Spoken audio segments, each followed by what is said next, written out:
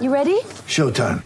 On May 3rd, summer starts with The Fall Guy. Let's do it later. Let's drink a spicy margarita. Make some bad decisions. Yes! Audiences are falling in love with the most entertaining film of the year. Fall Guy. Fall Guy? Fall guy. That's what the poster said. See Ryan Gosling and Emily Blunt in the movie critics say exists to make you happy. Trying to make it out? Nope. Because I don't either. It's not what I'm into right now. What are you into? Talking. Yeah. The Fall Guy. Only in theaters May 3rd. Rated PG-13.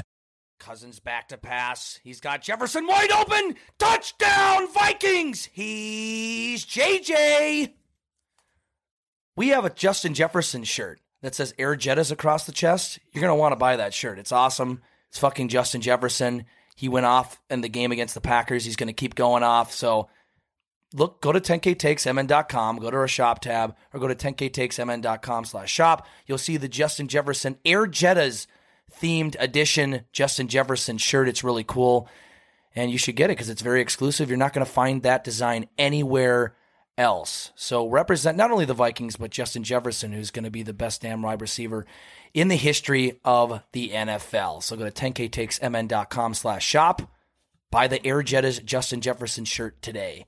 On today's episode of It's a Bit, we're joined by Marty Fish, former professional tennis player. He was the sponsor exempt on the 3M Open PGA golf tournament this year. He's done all sorts of awesome stuff, knows all sorts of really cool people in his career, and we had a blast finally talking to him.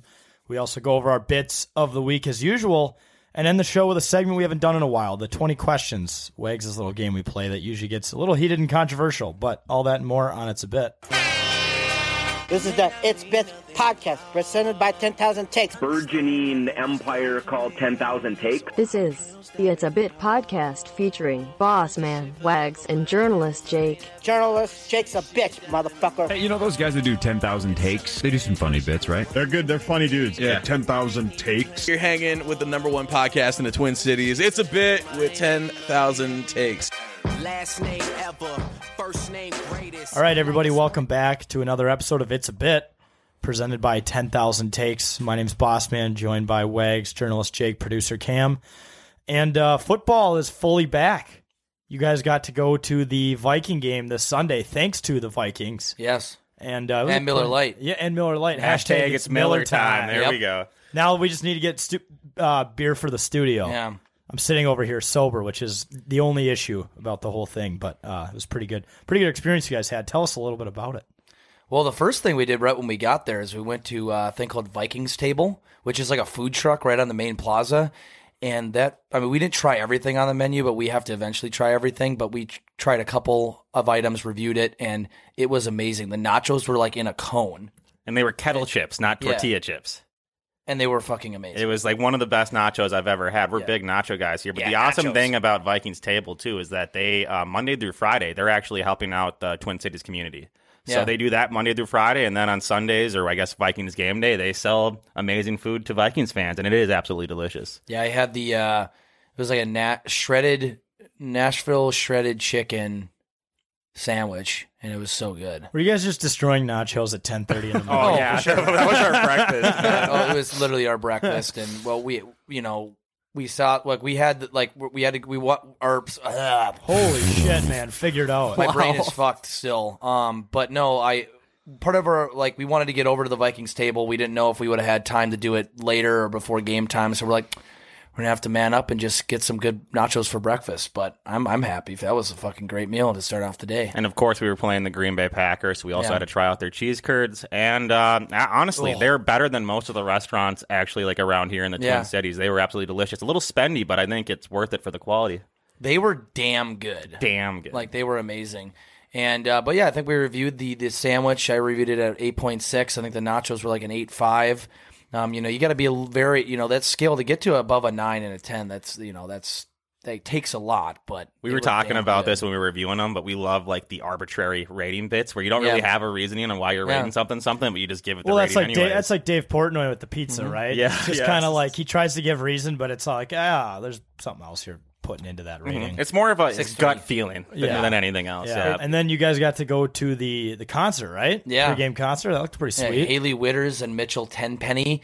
I think I've heard of Mitchell Tenpenny before, but no, it was badass. We got in the VIP area, and we got drink tickets at 11 in the morning. So that was fucking great too. We were pretty sauce, yeah. Before we even started walking over to like U.S. Bank, we were pretty sauce. I saw journalist Jake attempted to start a mosh pit at a country concert. Yeah, no. I tried to, and then I tried to maybe I wanted to start a circle pit, but that wasn't going to happen either. A circle jerk? A circle no, jerk. Country music fans more or less just drink till they fall over rather than running around in circles and trying to injure each other. It's a lot throwing more fun that way. Yeah. Well, it depends. You go in a mosh pit and you tell me. No, if you have a lot of pent-up issues, a mosh pit would be good. But if you're just a normal person who likes drinking, you know. Yeah, I know. Yeah, then you're probably in But the country. if you like drinking and running around and swinging your arms. Well, you forgot hard drugs. If and you're hard drugs. If you're talking about mosh pits. But I mean, I never done hard drugs in a mosh pit, but I would think it'd be electric. Your brain is hard drugs, though. Oh, so. my brain is hard drugs. Just makes sense. I don't need to do hard drugs. I'm on hard drugs, which is life. You guys also got to go on the field. Yeah. I guess at this point, I'm emceeing your day for you. Yeah, we appreciate it, Let's keep it going. Yeah, I was following along from home, watching the Colts fucking tie the Texans. We're not going to talk about that, but you guys got to go on the field. Got pretty close to A-Rod himself. Aaron Rodgers. Yeah, I should have talked like that because he probably would have turned his head. Joe Buck? So I saw your guys' seats were like right by or not your seats, like where you were standing was like right by the tunnel, kind of? Or how close were you actually to players? Not very close. I mean, we were right next to him. Oh, yeah. Yeah, we were right next to the Packers sideline. There was another sideline. There was the other side where the Vikings were warming up, and we weren't over there, unfortunately. But we still got to see Packers players up close and talk shit and whatnot. So it was just an amazing experience to be on the field, though. That was so cool. Dude, it was. I think Jake just wanted to we were standing at the sideline. We were right next to the Packers end zone, and all of a sudden we just hear, "Let's get sexy." Yeah. There's like 4 fans up a few rows up, just going crazy doing the "Let's get sexy" chant. We absolutely loved it. I don't think they were intoxicated. No way. No way. I mean, It's the Lord's Day on Sunday. They were wearing sunglasses inside. The sun wasn't actually that bad because it's an indoor stadium. They were wearing sunglasses and they're yelling, "Let's get sexy!" And I'm all for that. That was a great time, and that's kicked off "Let's Get Sexy" sideline chant, the first one ever from the field. True. At U.S. Bank Stadium. I also love that you guys took a photo of Mason Crosby because he gets older every time I see a photo of him. He looks so fucking old. He looks now. like he's like 55 years old. His hair is like white. It's not even like borderline gray anymore. It's like this is an old man on the field. Dude, he should do it just for a men partnership and just dye that shit black. Yeah. You know how much money he'd make? Yeah, and he wouldn't even have to use Just for Men. He could actually have like professionals do it and pay whatever because he's a multimillionaire. Mason Crosby. I don't get how old is he now? Like 40? Let's see. He's got to be like. He doesn't look as old as he is. Yeah, or other way around. He looks way older than he probably is. Okay, let's see. 38 years of age. Oh, Jesus. So he's just an early grayer. That's what happens when you spend most of your time in Wisconsin. You age fast. And if you're a kicker, man. Yeah, especially these days, kickers have like the most stressful jobs of anybody. Mason Crosby. Look at Blankenship. He just lost his job today. Yeah, Crazy. Rodrigo. That's what happens when you kick 2 fucking balls in a row out of bounds. That's the worst penalty you can get in the National Football League. And you focus on building Legos. You know what? That might be a rule that I understand the rule because it's like if you were actually able to kick it to somebody and they're able to return it and you kicked it out of bounds, you took away his chance. But why can you punt it out of bounds and that's where they start? But on a kickoff, it's a 40-yard penalty. Because I would assume, they would just pin people every time. That's true. Would, yeah, because you in a punt, you have a bunch of people rushing you. Kickoff, you choose when you start that. It'd be play. better for the game though. Imagine if everyone had to start on the 1. It'd be horrible. It'd be electric. Cam, calm down. Calm down. Did they sign anyone else yet? Not yet. I say bring back Vinatieri. Ooh. Yeah, why not? I mean, what is he? 45? He was bad towards the end. Holy shit, man! He was like is like a sick dog that went downhill fast. Dude, it's always a bold call to like fire like an important position of your team, but not have a backup plan yet. Yeah, that's kind of odd. We play on Sunday, so Blair Walsh. I that did enter my mind, and I was like, no, please. Is he a free agent? There's gotta be. He is. There's no way he has a He's job probably right now. selling insurance right now. Yeah. Well, let him sell insurance. He's gonna come out of the printer section at Best Buy and get his call back to Indy. Hey, if he's happy selling printers or selling insurance, then I'm happy for him. No, you're not. Yes, I am. Oh. Well, we're pumped. Football's back. Any other thoughts on obviously the Viking-Packer game? The Vikings kicked ass, but I think the funniest moment of the game that we could just see from up top was the look on all the Vikings fan faces on Aaron Rodgers' first play of the game when he goes to Christian Watson deep and he drops it. Yep. Everyone was staring at each other with eyes wide open. Like, did that just happen? Like, did they almost just have a 75-yard play, their very first play of the game? Everyone was in shock, but hey, it got better really quick. Stadium-wide sigh of relief. Yeah. The Packer fans, they were obviously very disappointed, but the Viking fans, like, they were all legitimately shocked. Yeah. It's really tough to start a game on that kind of play and bounce back from it. Oh, yeah. That was 7 points. I saw him, like, when I saw him throw it deep right at him, I'm like, oh, here we fucking go. And then I saw him wide open. I'm like, what the fuck? And he dropped it, and I literally, like, scraped. Dude, he burned Patrick Peterson. Yeah, he did. Burned him. Yeah. He got through. But in the end, we won, and I'm happy. It's a good time. Zadarius Smith just clobbered Aaron Rodgers. He was electric. They kept putting him up on the scoreboard, and people were going crazy. He was like dancing and having a great time. He loves it here so far. Revenge game, and he killed it. Also, just shout out to the Vikings for giving you guys an entire game day experience. From 10:30 a.m. nachos to a full game of football. That's what kickoff concert, the field passes, the beer passes were nice. Beer passes. Vikings fans, it's Miller time. It's Miller time. If you're looking for a prop bet, there's another revenge game next week for the Vikings. We're gonna get a punt return for a touchdown. Jalen Reagor's going back to Philly. I also have seen that. So the Bears play the Packers next week in Lambeau, and there's chance of rain. So the Bears might play 2 games in a row. Shit. Dude, that definitely that favors them though for sure. Now they have a rain game under their belt. Exactly. Can we talk about that for a second? It looked like Lake Michigan was on fucking Soldier Field. What's their? Don't they have good water management? At their stadium? I would assume not. Maybe after Sunday. Not that. After that, no. Dude, they were squeegeeing it out every 5 minutes, and it was just like you guys were saying. So, did you guys see that famous picture where someone on the 49ers face was in the ground, and the Bears player had his hand on the guy's helmet, and people were like, was he trying to drown him? Is he waterboarding him? It was in a puddle. What's going on here? I've been to that stadium before, and it doesn't seem like a place that has like a good irrigation system. I mean, Soldier Field was built forever ago, right? Yeah. Also, that whole field was a shit show. Did you see the sideline? Like, they posted a picture on Twitter, and whoever was doing it was fucking hammered. Oh, yeah. It was just so crooked. Yeah. It was one of the most amateurish, paintings, I guess, of a field I've ever seen. It looked like the lines at our beer league softball game. Yeah, you're right. But what, do you think as soon as they put it down, it was just running immediately, and that's why it was doing that? Spin zone. Chicago has had that field flooded for days, and they were practicing on it. And then they brought in San Francisco, and they had no idea what they were doing. Chicago's like, been there, done that. We've been practicing on this flooded piece of shit for We're not going to drain the water. Hey, with that roster, they need to do whatever they can to get W's. So. Also, I want to point out the fact that I tweeted this on Sunday. The AFC South currently does not have any winning teams, and 2 of them played each other. So there were 0 wins in the AFC South. 2 teams played each other. Also, the Colts and Vikings are both tied for the lead in their division, and the Colts haven't won a game yet. Dude, I loved it. It was I love football. It was like 20. The Colts were losing 20-0 or something at one point, and then Jake just texted you. Oh yeah, a 10K decision desk have just announced the Colts have lost this game. And I revoked Jake's access to his authority to the 10K decision desk. It's not my authority. It's just the 10K decision desk is an entity, and it declared that.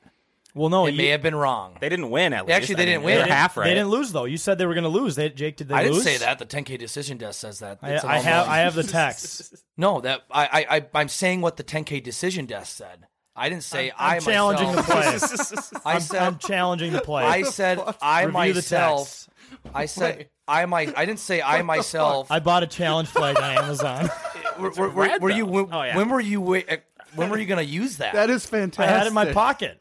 I thought it was like were you planning to use that? You know what? I'm also going to give you a flag for excessive horniness. Oh god, excessive horniness. Hey, listen. Okay, I challenge the play. Let's go back to the text. This is a great moment. I said by the way, for those not watching, I just threw a red flag on the. I bought a challenge flag and a flag. The visual aspect was important. What's actually in these flags? It's like a bunch of sand, I think. Okay, so from Jake at 2:26 p.m., the 10K decision desk can now say the Colts will lose to the Houston Texans. But that did come from a notification. That came from your phone. Yeah, I texted based on the 10K decision desk. You, it's like you represent the 10K decision desk. Right, I texted it to you, but I'm just texting you information as if, Queen Elizabeth died. Hey, Queen Elizabeth died. That didn't mean I killed her. Yeah, but you're not the one That's a stretch. This isn't even worth it. Never 10K decision desk. All right. All-knowing entity. Jesus Christ. The Jacksonville Jaguars. I get my timeout back.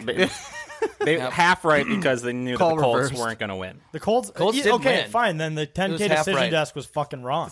Hey, don't count out Matty Ice. He's been there too many times. It doesn't have a 100% effective rate on its decisions, but it's pretty damn close. It has been pretty close in the past, but not when it's 20-3 against a team like the Texans. Like anything can happen. So I would caution the 10K decision desk to make, better choices next time. I guess it should have been a too early to call situation, I should say, but unfortunately, but no, they tied, so it was almost right, but not 100%. Right. Okay. All right. Fair enough. Compromise. All right. Let's move into bit of the week. We'll start with you, Wags. What do you got? Got the WTF bit. I thought it was like really easy to understand how porta potties work, but apparently not. So when you enter a porta potty, for those who don't know, you're supposed to lock it, and what happens is it goes from green to red, and people are aware that someone is in said porta potty. Well, at our Gopher tailgate last Saturday, I right before we started our show, I ran to take a quick piss, and I opened it up to just a lady sitting down right on the toilet, and again, she had every opportunity to stop this, but I didn't, so I just opened it, I was like, what the fuck, and then I just closed it, and I just took a quick piss, and I ran back, started pouring beers for the contest, but we've all been there, man. Did she say anything? No, she just her eyes opened up a little wider. So the issue is if it was a guy pissing, like we've all been there where either we've gotten someone walking in on that or we've walked in on another dude, but like his back is turned to you, it's fine. When it's someone sitting on the toilet, you guys have to make eye contact, and now you share that moment forever. Yes, can confirm eye contact was made. Oh my God. No. That's brutal. That's tough. But again, like this isn't a new concept. Lock the fucking You porta potty. it's not. You lock the door then locks, and it shows a red indicator saying that no one else is allowed to try to get in the porta potty. Exactly. Especially if you're like you're sitting down to pee or you're shitting or whatever, you should see that the door is not locked. So you should be reminded constantly that the door is not locked. That's literally what you're looking at. If you're see if you have to piss really quick and you're like, okay, but you're looking at the door. If you're an Iowa Hawkeyes football fan and you're male and you pee sitting down, then you want to lock the door. This is specifically for the male. This tip right here is specifically for the male fans of Iowa. Yep. So, shout out. And the female fans in Minnesota, I suppose. Yeah, correct. Well, correct. yeah. Yep. Yeah, according to the one you at least walked in on. Yes. That's always tough. Cam, what do you got? I got the dude, where's my phone bit. So after a super long day of drinking at the Gopher game, we found ourselves at Cowboy Jack's in Minneapolis. Who God knows? Like, oh my God! Nobody knows where the fuck Jake went. So me and Jack are just up on the rooftop, and it's fucking packed. We're like, dude, this kind of blows. And we like waited forever to get a drink. Then all of a sudden, we grabbed our drink. I'm like, Jack, look, like shit was about to get rowdy. There was these two guys that were like arguing like pretty bad. I was like, uh-oh, here we go. And like you never know what's gonna happen there. One of the guys was like super old guy, like super long hair, looked pretty creepy. There by himself apparently. And I'm like, oh, this is not gonna end well. They didn't end up like fighting or anything. They just like one guy like pushed him away, and then the guy just like ran away. And then the guy comes up to me and Jack. He's like, little does he know we have his phone. Grabs his phone, looks at it, and chucks it in the garbage. Yeah, just fucking yeets it in the trash. I forgot about that until you tell the story. That's fucking crazy, dude. Yeah, so we thought these two were going to fight. Meanwhile, I fucking hate Cowboy Jacks. Yeah. I think I may never go back there. Classic, like on the roof, waiting 20 minutes for a drink. Some douchebag wearing a V-neck and a chain is bumping into me. Yeah. Oh my God, Shirley, I haven't seen you since college. It's the same. How are you doing? He kept fucking running into me, and I'm like, I'm not someone to start shit, but I might try to fucking punch this guy. Yeah. He was just very blatantly bumping into me and just douchily talking to this chick next to me, and I was like, why do I come here? That's the same. There's nothing fun. Guy. There's nothing fun about this. Yeah. That was the same guy that threw the phone away. Yeah, the strategy for the rooftop is you don't get drinks on the rooftop. You just don't. Get them on the basement. How about this? You don't go inside Cowboy Jacks. Yeah, you go somewhere else. But if you do, college people. If you do, you go get a drink on the bottom, and then if you go to the rooftop, then it's a lot easier. Right. There's really no line you know what? I do actually like the main level of Jacks. I don't know why I ever go upstairs. The main level's perfectly fine. It's because people want to be outside, but then too many people go out there. Right. And it just creates tension, and you get those douchebags up there. I think the Loon is more of my Minneapolis spot. The Loon Cafe. That's more of my vibe. Yeah. That first place we went to wasn't horrible. Graze? It was like Graze was actually pretty different dope. crowd, but it was pretty cool. They had those little bonfires. It wasn't that packed. I do have an honorable mention bit, too. I think this fits, like, I'm sure it's already happened, but the scooter bit. Oh, yeah. Me and Jack, we like left Cowboy Jack's because we had enough. After that whole thing, we're like, this is a shit show. So we were like walking. I think we were gonna order an Uber home, and then we like turned the corner. We were just bullshitting, and we see this like sketchy ass club, and there's like 15 scooters sitting right in front of it. We looked at each other like, hell yeah, let's take them. So we literally scooted around Minneapolis for like 2 hours. Yeah, we like went to a couple. I think we went to a couple bars. Like we were everywhere. We were out till 1 a.m., but we stopped drinking at probably 10, 11.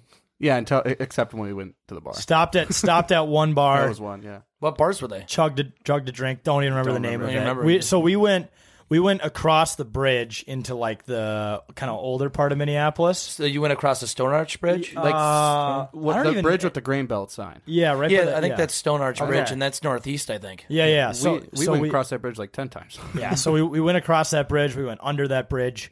I have the video on my phone of me flying and then stopping on a dime and almost eating shit. Yeah. Should probably post that. I totally forgot about it. But yeah, dude, there's nothing funner. It's a great way to explore a city. Like I remember we've done that in St. Paul 100 times where you go out on West 7th. That bridge. Back when West 7th would close early, you'd hop on scooters, drive around, explore. You find all these new views and areas, and the scooters are fun as hell. Yeah, it was a blast. Also, I know this is long-winded. This is the most bits I've ever had. I do have one more honorable mention. I don't know what to call it.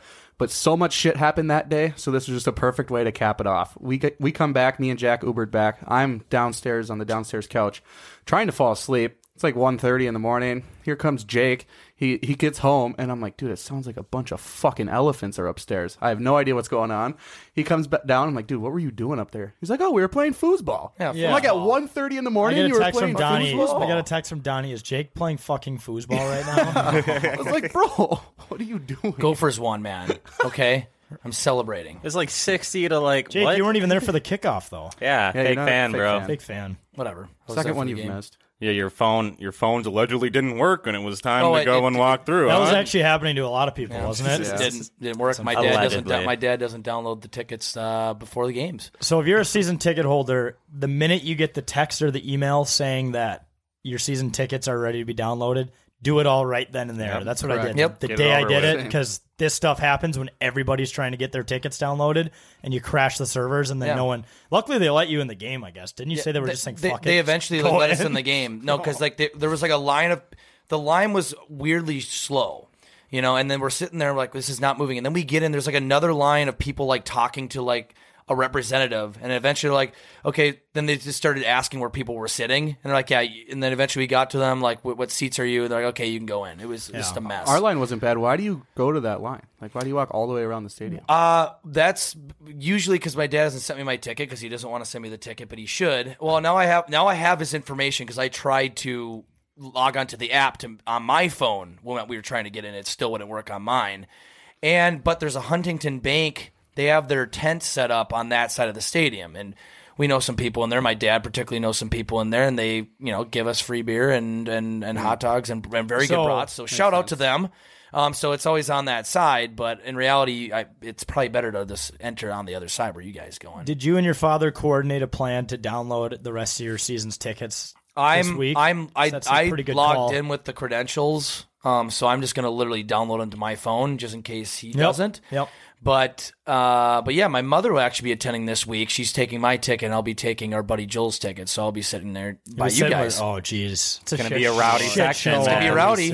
It's going to be rowdy. It's a good time. The 10K tailgate also this Saturday. Yeah. The first edition of it. We've kind of fumbled our feet, but we're learning stuff. Starts at noon. Yeah. Saturday, Victory Lot. This time it's going to happen. It was like a pilot run through last week. Didn't quite get to live stream it. Now it's to 2:30 game, we're going to get there early enough, and we're going to live stream that bitch. Mm-hmm.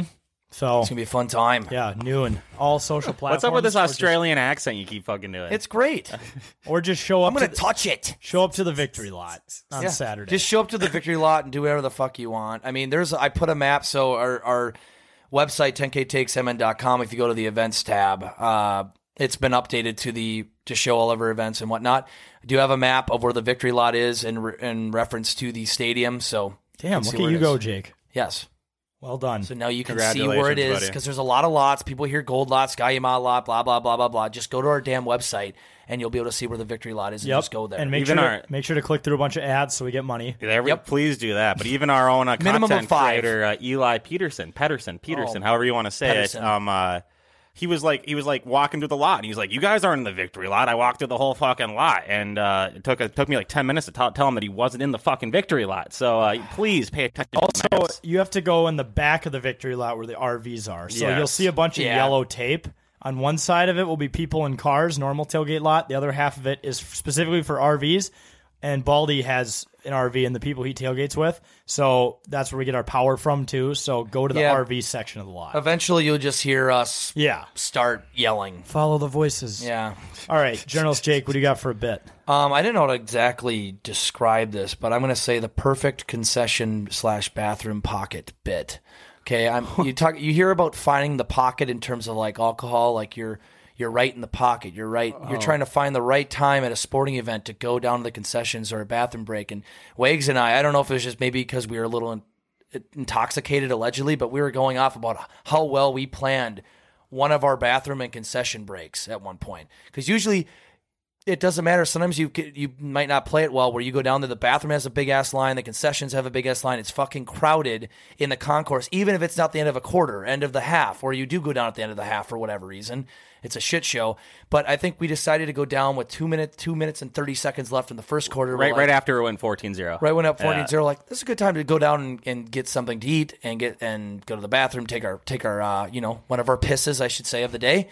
And forget to lock the door. Yes, forget to lock the door. And it was perfect. No lines, nothing in and out. And right when we were going up to our seats, like the quarter wasn't even done yet. It was like less than a minute left, and a bunch of people were flooding down. The lines were crazy. We're like finding that pocket, that perfect pocket to go to the concessions or take a bathroom break where it's not incredibly crowded and you can get everything right away because you may be hungry, thirsty, need to get more drunk.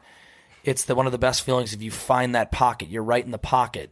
Of finding that perfect time. I think the Packers got a first down, then after that they went like 3 more plays and out. So we just literally missed 4 or 5 Packer plays, and then as soon as we sat down, the Vikings literally were starting their drive. So perfect timing. I think those listening who go to sporting events all know that this is one of the most satisfying feelings where you do feel like a true genius. You're like, I'm the smartest person in the stadium. Another thing that pocket that's great is like some stadiums it's hard to find what you need. So like where we have season tickets at the Gopher Football Stadium, like we have a men's bathroom right there. Yep. So which nice. At some stadiums there's only like 2 men's bathrooms per level. I'm joking. And that's the thing insane. Where we were sitting in the upper level, there was a men's bathroom right almost underneath the section. Yeah. There was one of those taco concession stands, which we got nachos again. The Rusty Taco. The Rusty Taco. Yeah. We were walking by that on the tour. And yeah, exactly. And we were like, should we get tacos? And we're like, no, let's get nachos, even though we had them like 5 hours before at 10:30 in the morning. Like, we got to go with you got steak, I got chicken,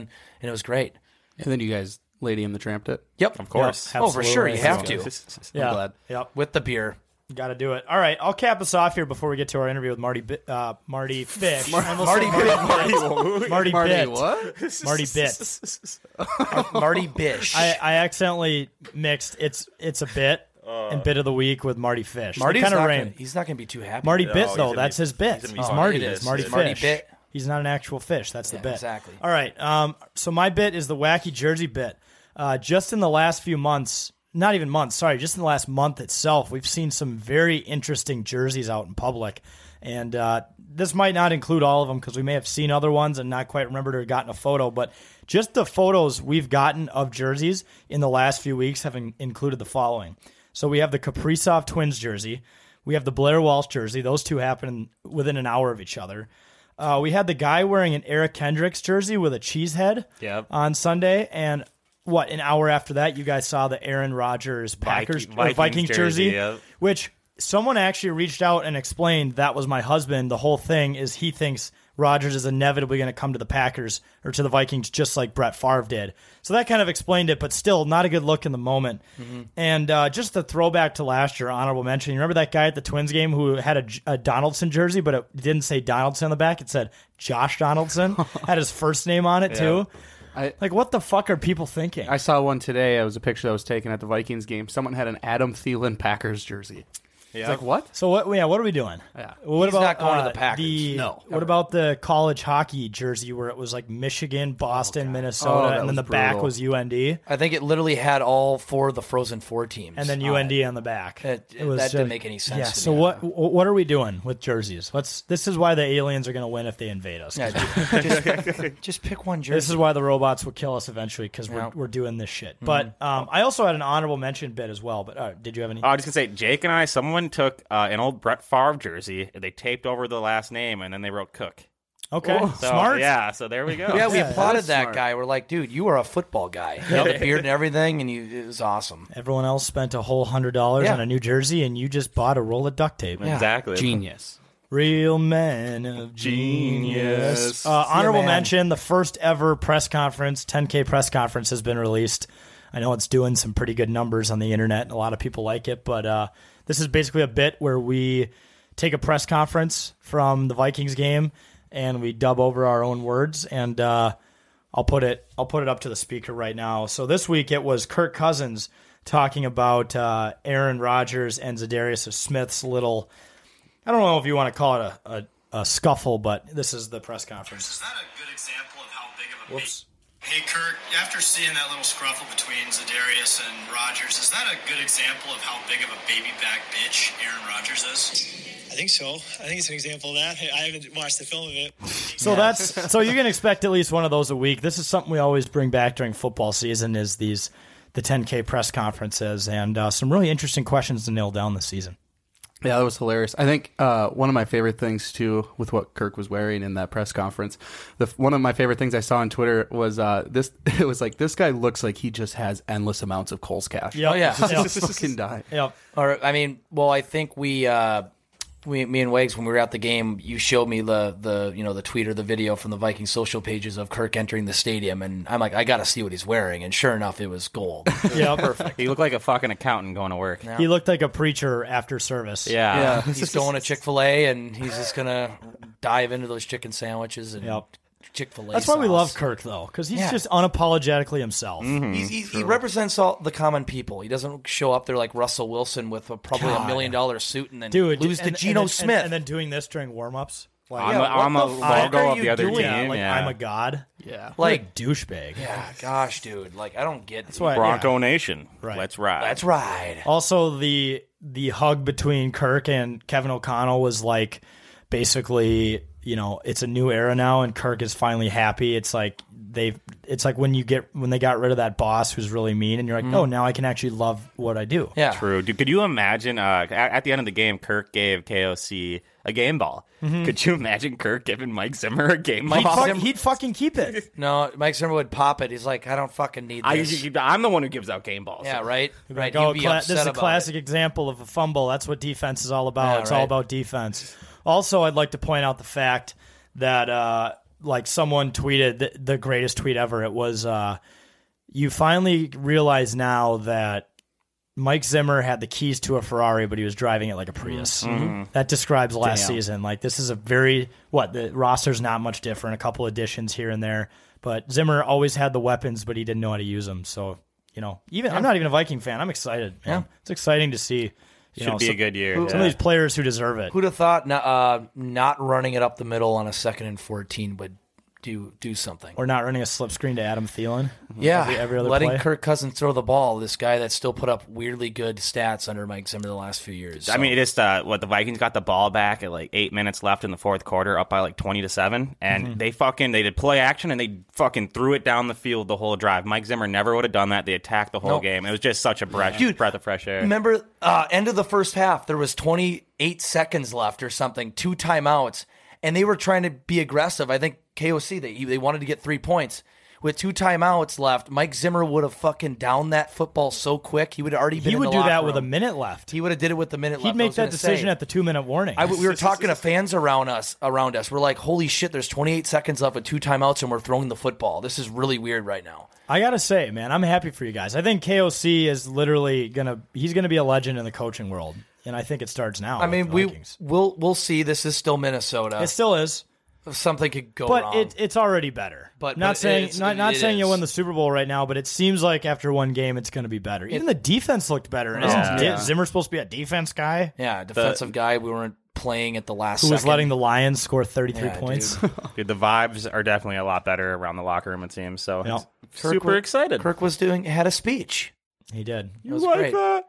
He didn't like that? I was waiting for him to drop one. It's all right. He's saving that for maybe a bigger stage game, maybe a playoff game. We'll see. Like dropping the F-bomb in the pregame speech. Or that. He needs to. He better do that before the Super Bowl. Yep. If they make it that far. Hey, you see KOC promised he'd gritty if they made the NFC Championship game?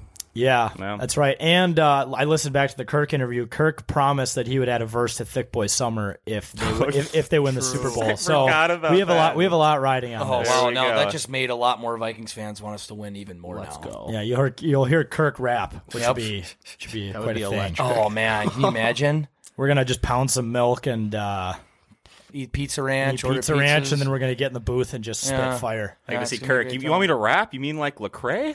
Yeah. Toby Mac. Yeah, that's good stuff. Avocado toast and Chick-fil-A. Yes.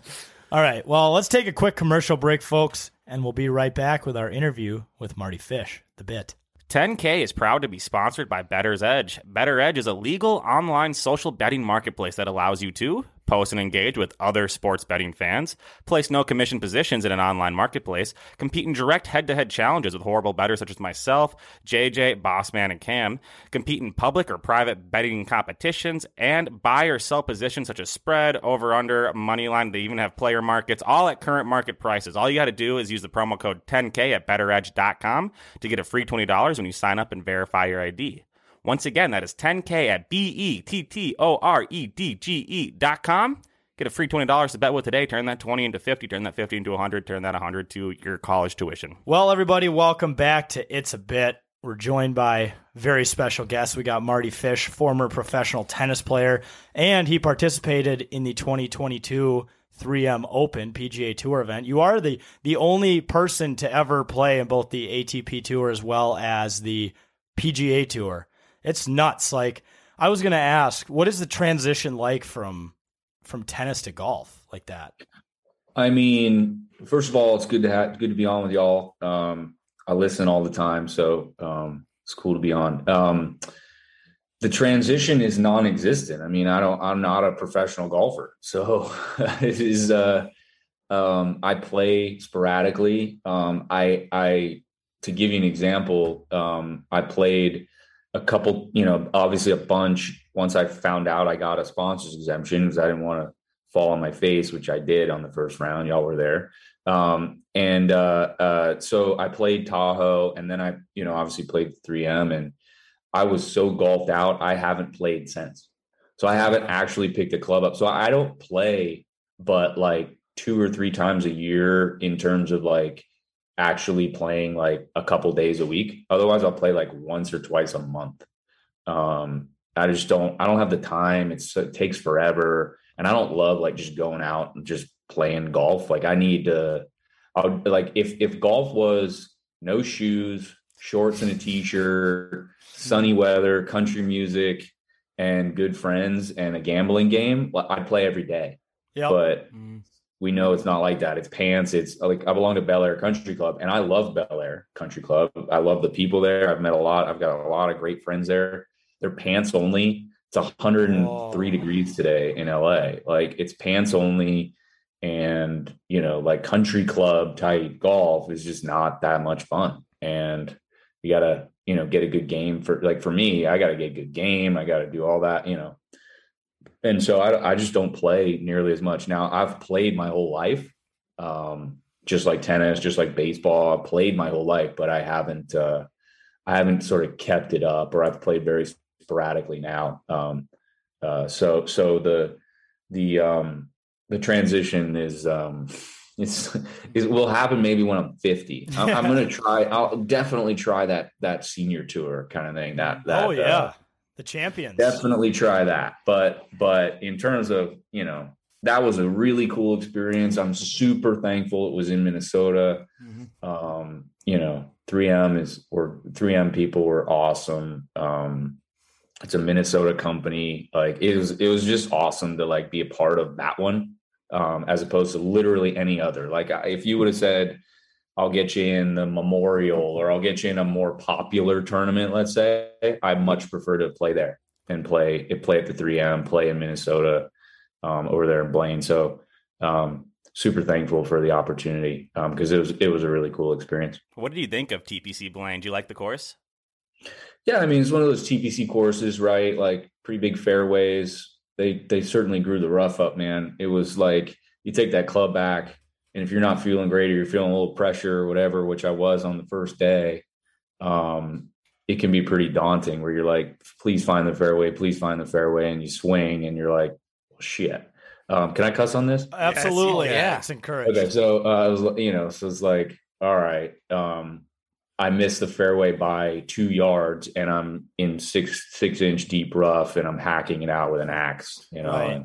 And that's what made it really tough. The first day, the conditions were brutal in terms of how hard the course was playing with that weather and with that wind. And so you get 25 yard wind into every par five. There's 3 par fives. Those are kind of the scoring holes, I guess, for you and or for those guys. And all 3 of the par fives are into the wind, into a 25 yard wind. And so I'm thinking after I don't make one birdie on Thursday, I'm like, shit, where are the birdie holes?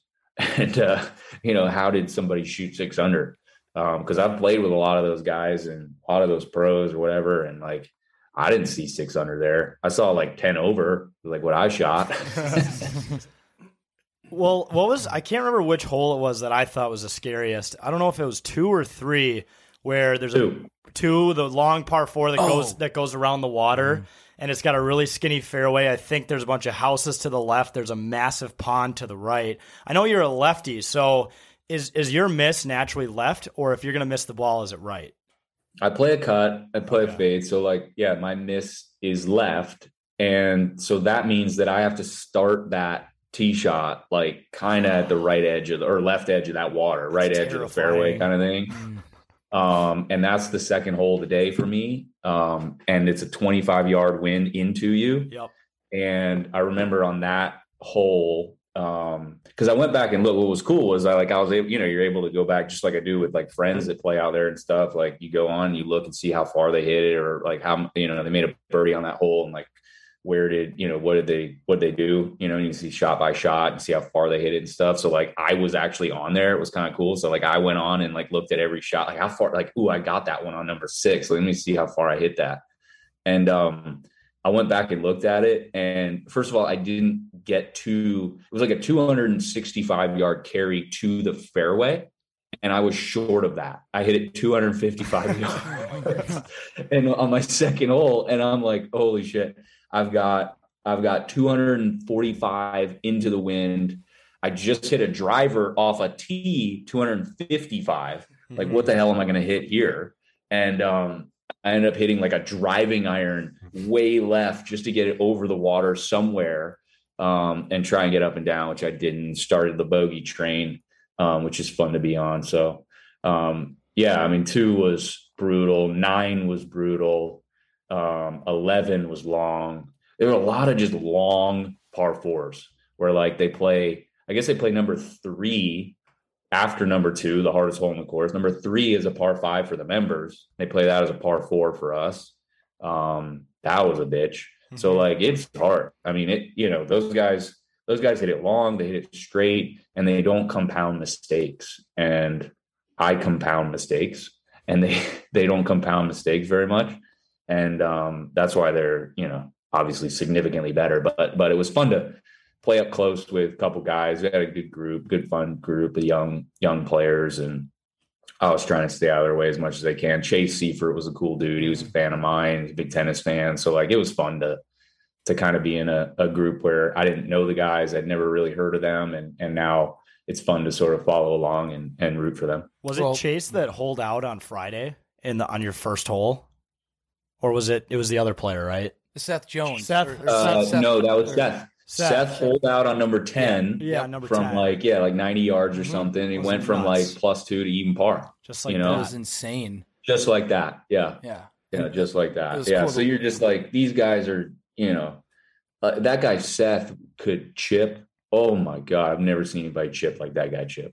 I mean, he hit some shots where he's buried in the rough, and I'm like, this dude's gonna make on a par 3, he's gonna make double, easy double, par, no problem. Like, hit it to 4 feet, made the putt. Like, these guys are crazy good. And then you can see too, like, because I have been able to play again with like a lot of those guys. I've been lucky to play with Rory and Dustin and some of the big boys that hit it a mile. And you can kind of see, okay, I see weapons. Like in sports, you need weapons to excel, right? You need like a big weapon to be really good, whether it's in golf, it's a driver or a putter, or your short game, something like that. Phil Mickelson, like short game, unbelievable, best short game of all time, right? And so he's an all-timer. In tennis, you've got someone like John Isner, who's got a massive serve, so he was in the top 20 for 10 years. Andy Roddick, massive serve, massive forehand, number 1 in the world. But if you don't have those weapons to excel and you only have like really solid at everything, like I can understand why guys would be around 100 in the world or something like that, because they don't have that one weapon where you're like truly excelling. And I loved playing with those guys, but it seemed like Seth could really, like, some of the things that they did well. Seth Reeves, like, man, he could hit it a mile when he wanted to. Like, he had a 3-wood, like it's 300 yards out on a par 5 that second day. And he hit this 3-wood, dude. Like, I've never even heard this thing fly like that. It was like a missile. And then Chase's, like, his speed on the greens was insane. I mean, every single putt was 10 inches past the hole, and he gave everything a look. And so, like, I could see those guys excelling with weapons and just developing weapons like that. Well, how was it playing with Jake Owen during the Pro-Am? I know we followed you during that. I know you're very good friends with him. Yeah, well, he's best man at my wedding, so yeah. We're pretty close.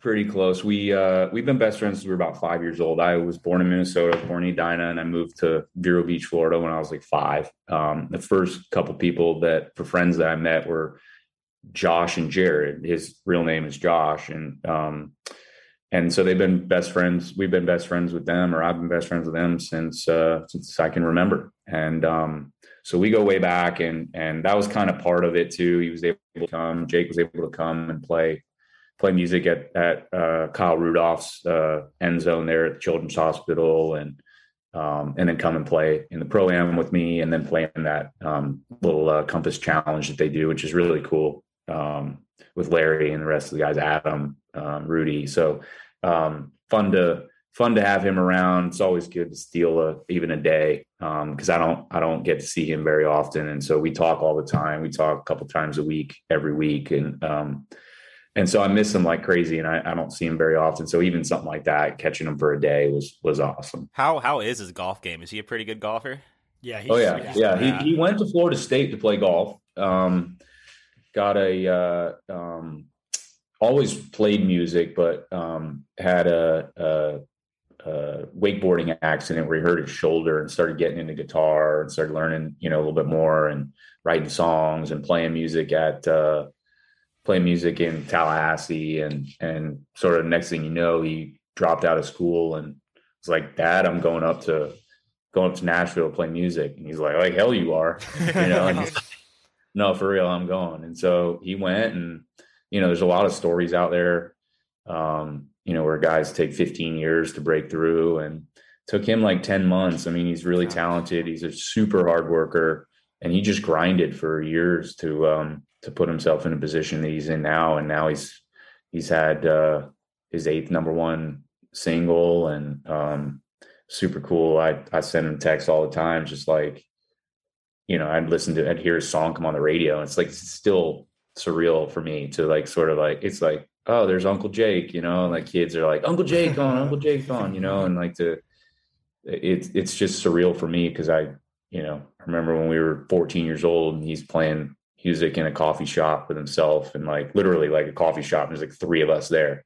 and we're just listening to him strum away. And not make much sense of whatever song he's playing. But he's the one who got me into country music when we were like 10 years old. It's really the only thing I listened to.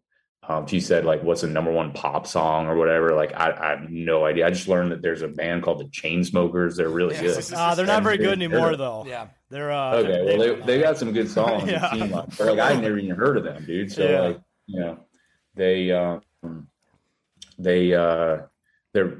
you know. So anyway, so he got me into all that stuff, and it's been fun to watch his career grow. It has to be pretty surreal to watch your best friend from childhood blow up, huh? Yeah, dude. Like I told him the first time that he ever played like a big concert, like I'm there, and I'm thinking like, okay, well maybe this will be in like LA or Dallas or like Miami, you know, like an actual city. Hershey, Pennsylvania, with Kenny Chesney. It took me like 7 flights to get there, and like, but I was there. You followed through, man. You did. That's a good friend right there. I wasn't gonna miss it, and sure enough, he opens up for Kenny and at the time Sugarland. Remember that? Oh band? Yeah, Stuck Like Glue. Sugarland. There you go. Sugarland. Yeah. Jennifer Nettles was the lead singer for Sugarland, and so so he opened up for Sugarland, who opened up for Kenny, and or played before them. So it was cool to see, and then obviously I've been to a million of them since, but I wasn't gonna miss that first one. Yeah, I think one of the coolest parts about your entire 3M story was the compliment you got from Jack Nicklaus. He said, quote unquote, you were the best non-pro he had ever seen play. Like, that's nuts. So when he said he got to play, you guys played 9 holes together, right? Before, yeah, we played 18 holes, but we played 18, but I played the back 9. I shot 28 with him. Oh my God. And so like, it was like the best 9 holes maybe I've ever played. And couldn't have come at a better time. Yeah, no kidding, golfer. That being said, like Mr. Nicklaus has obviously seen a lot of golf. I don't know how much amateur golf he's seen. He's seen a lot of professional golf. I'll take the compliments, an incredible compliment from anyone. But from, you know, arguably the greatest player of all time, hell of a compliment. I usually keep that picture. I got that like Golf Digest. They just put another post out. And so I keep that one up front in my photos usually. Take a couple photos, move that one back up to the front. Yep. Yeah. Favorite it on the iPhone. It'll keep showing up. Oh, okay. Well, I'm going to do that. Yeah. I should just put it as my my background, my wallpaper. Yeah. Yep. Yeah. There you go. Then you can never forget it. Yeah. And being you are the first person we've had on that has participated in a pro golf tournament, I got to ask, what goes on in the clubhouse after a round? What are guys doing in there? You know, it's interesting. I understand now why some of those live golfers went over there. It was interesting, like how they sort of kept the caddies like away from the players and the players' families. And like, I didn't know, you know, obviously know a few of the guys and know of a lot of them, but like not enough to like go up and get some food and sit down at the table with them and just start shooting the shit. So like I went up and grabbed some food and went down and just sat with my caddy. And so they couldn't get into certain spots that we could. And that was different because, you know, in tennis, like, let's say it's a physio or a coach, like they can go in the locker room. Like we need them in the locker room because we need to talk to them before a match or whatever. And I guess it's a little bit different because like we can't, you know, speaking of tennis, like we can't have anyone out there. So we have to kind of problem solve all by ourselves. And, you know, in golf, you can kind of bounce ideas off your caddy anyway. So you're going to be out there for 4 hours. Maybe you don't need to talk to them right before or anything, or maybe it's not as physical. So you don't necessarily need a physio to sort of warm you up because you're just kind of walking. You know, tennis is obviously more physical. So you need that. So you need them in there. So maybe it's a little different. I just thought it was, you know, it was just interesting. It was just different from what I was used to. But 3M did an awesome job of you know, with the families and stuff and like the kids. They had a bunch of stuff for the kids, great food and drink, like after rounds and stuff. And Correa just took Garrett Coldeep, by the way. There we go. Carlos. You can't do it with runners in scoring position though. It's probably because we turned the game off. Now they're turning it on. I think with a bad luck charm. No one was on, unfortunately. Yeah. breaking news into this podcast. And whoever reads it, when they listen to this like a month later, they lost that game 10-1. Yeah. We lost that 25-1. Yeah, someone might need to check on Marty's cable subscription. Yeah. I think it might be a little behind. Yeah, right. So anyways, it was the whole experience was incredible. Like my parking spot was right in between Finau and Ricky Fowler. And I suppose that's because of your name, right? That didn't because I saw you tweet to do with that. my game. Yeah, it was definitely the F, Finau, and Fowler. Hey, I'm lucky enough to know Ricky pretty well. We were both groomsmen at Sergio Garcia's wedding, so I know Rick a little bit, and so I was able to play practice around with him, and that was kind of cool too. Like one of the coolest parts was like the practice round on Tuesday. It was only players in the tournament, so there's no pro-am, there's no like charity events or anything like that day. There was Monday and there was Wednesday, but on Tuesday it was only practice rounds. And so you can kind of take your time and go around. It was super cool to play there. Ricky and Camilo Villegas let me play and with them, and we played 9, and just kind of fun to sort of watch how they go around their practice rounds and stuff. I love doing that with other athletes. I love kind of how they prepare and how they go about like pre and post playing. And it's always interesting for athletes to there's a lot of respect that goes on between sports, and because we kind of understand what they've had to go through, what their lifestyle has to be, how professionalism, dedication, discipline, professionalism, all that stuff that you have to have. And so you respect that from sort of an athlete perspective. So it was fun to see that. I bet it was nice on Tuesday's practice round. There were no drunken fans wearing caddy suits there yet. No, that was the best part of certainly the best part of Thursday. Or you guys weren't wearing them on Thursday. We were wearing them over the weekend. Yeah, Thursday, I think we wore them the first day, and then Friday when we were following your group, we were not wearing them. Right, because you can only do one day at a time, or else you probably die of like a heat stroke. But they're warm in those suits. So hot. But I had things were cool, and it was hot as hell on that Friday.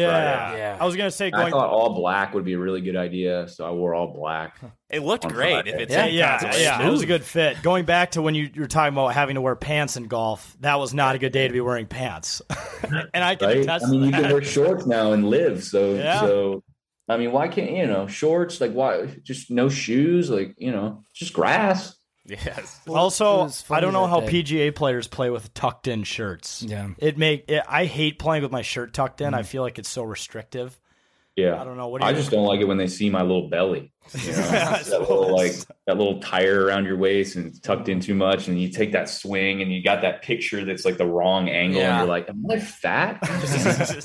Dang. But speaking of that Friday being hot, I forgot if it was your caddy or if it was Seth's caddy, but we had like 2 beers in our hands and we were moving over to hole 1. It was your 10th hole, and one of the caddies was like, "Man, those beers tasting good, fellas," and he just looked like he wanted a beer. He needed probably a beer. My caddy. Yeah, that was probably Evan. He probably snuck a couple. Yeah, or he should have snuck a couple watching me golf. Hey, what are your thoughts on the LIV Tour? You brought him up a few times. I'm just a little curious.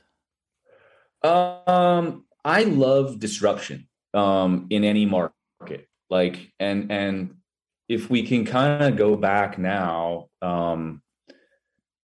and sort of go over Phil Mickelson's comments prior to him sort of, getting, having all the sponsors leave and all that stuff, and some of the stuff he said about Saudi and about the PGA Tour. And he wasn't wrong about a lot of stuff, it seems. It's now sort of feels like, like PGA sure found a lot of money recently, and I wonder if that would have happened if they didn't have this tour. I've heard that the PGA Tour has known this is in the works for quite a while.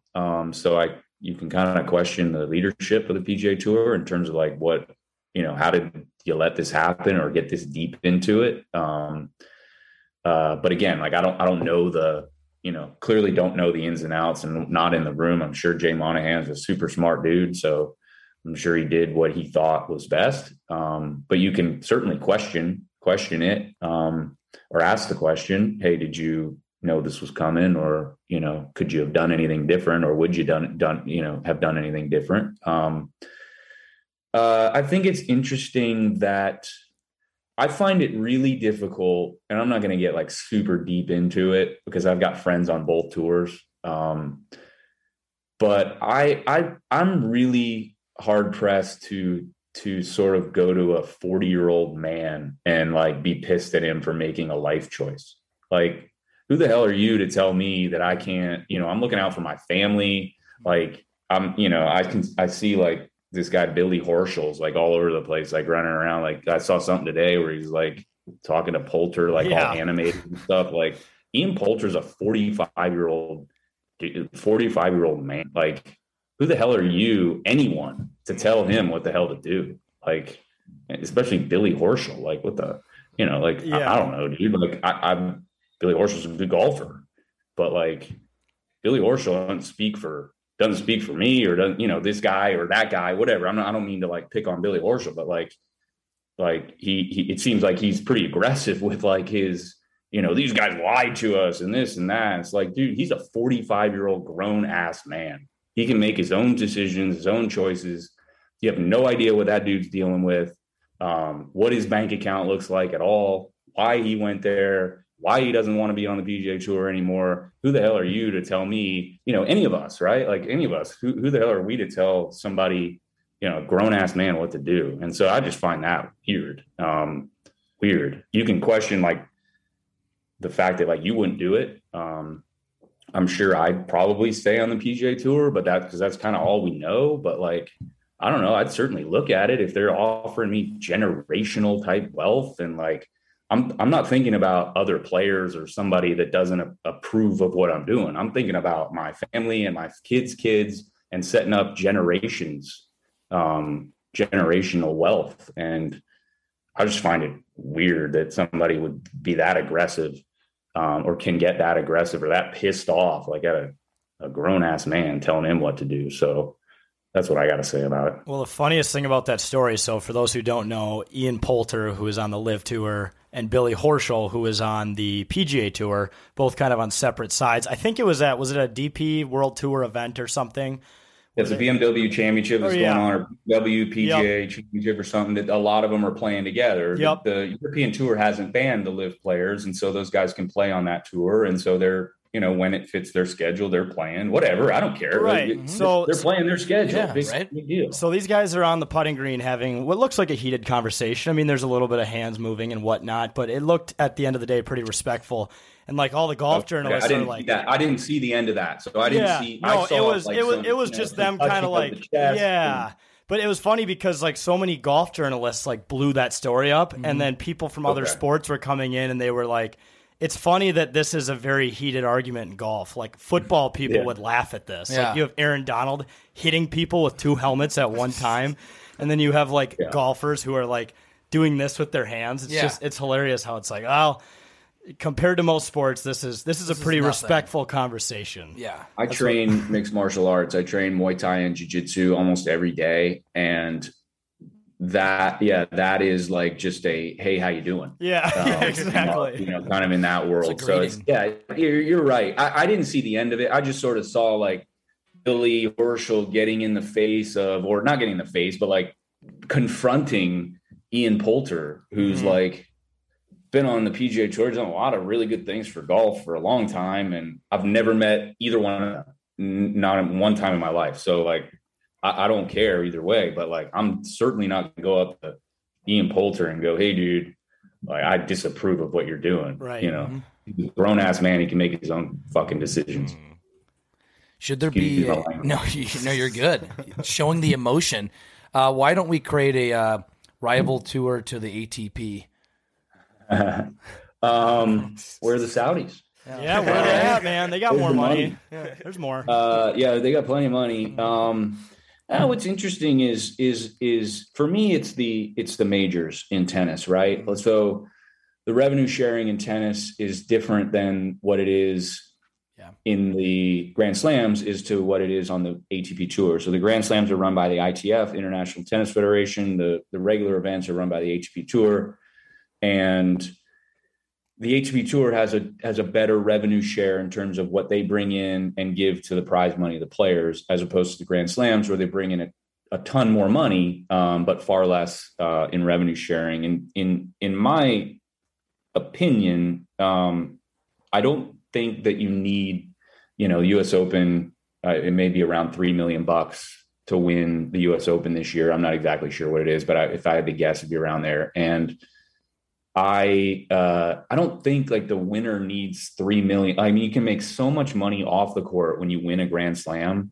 I'm sure in tennis and golf, but like in tennis, certainly that you sort of, they sort of say, agents sort of say like it's every slam is sort of worth $15 million, with off the court stuff and what comes with it, and bonuses and bonus structures and all that stuff with your contract. So if there was ever a time for the players to band together and to try and create more revenue sharing in those Grand Slams and have it filter down through the ATP events, because ATP events don't have a ton of prize money. It's not like when you win a tour event on the ATP Tour, like the 3M, and they win 1 point something. Like in tennis, some of those smaller events, you win like 150K or like 125K for winning the entire tournament. So take some of that profit from the majors and filter it down through some of the smaller events and make some of the smaller events bigger prize money tournaments. They had a real opportunity to kind of band together as players. There's no players association, obviously.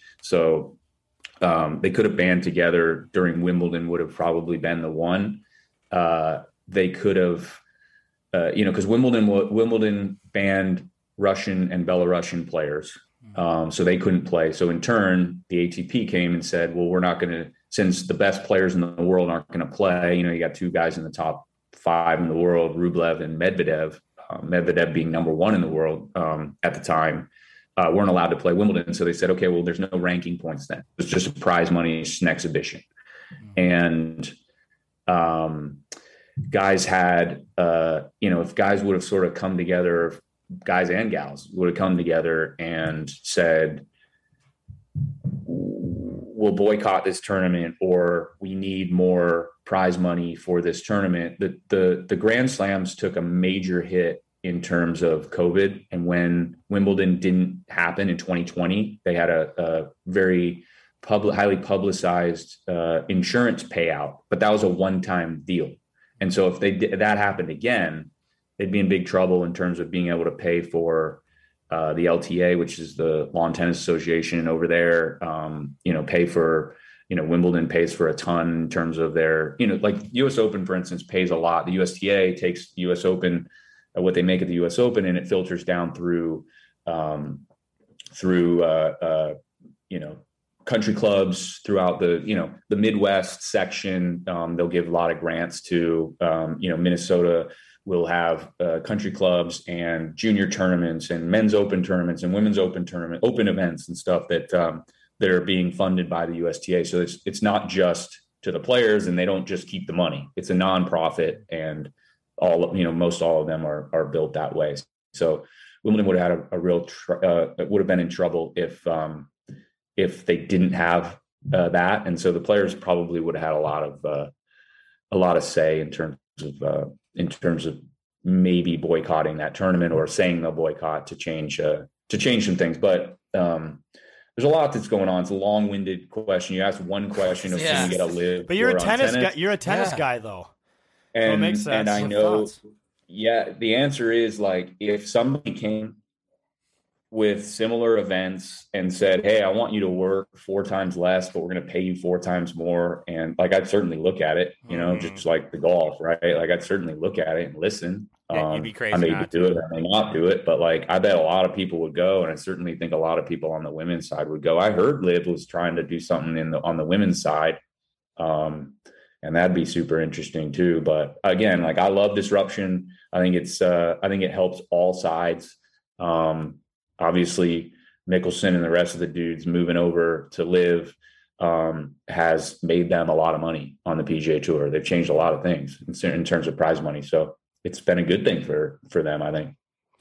What, in your tennis career, would you say that you had a favorite event that you played in? Slams or no slams? Whatever you want. Let's go slams. You want to do slams? Okay. Let's do some grand slams. I'll rate them. U.S. Open 1.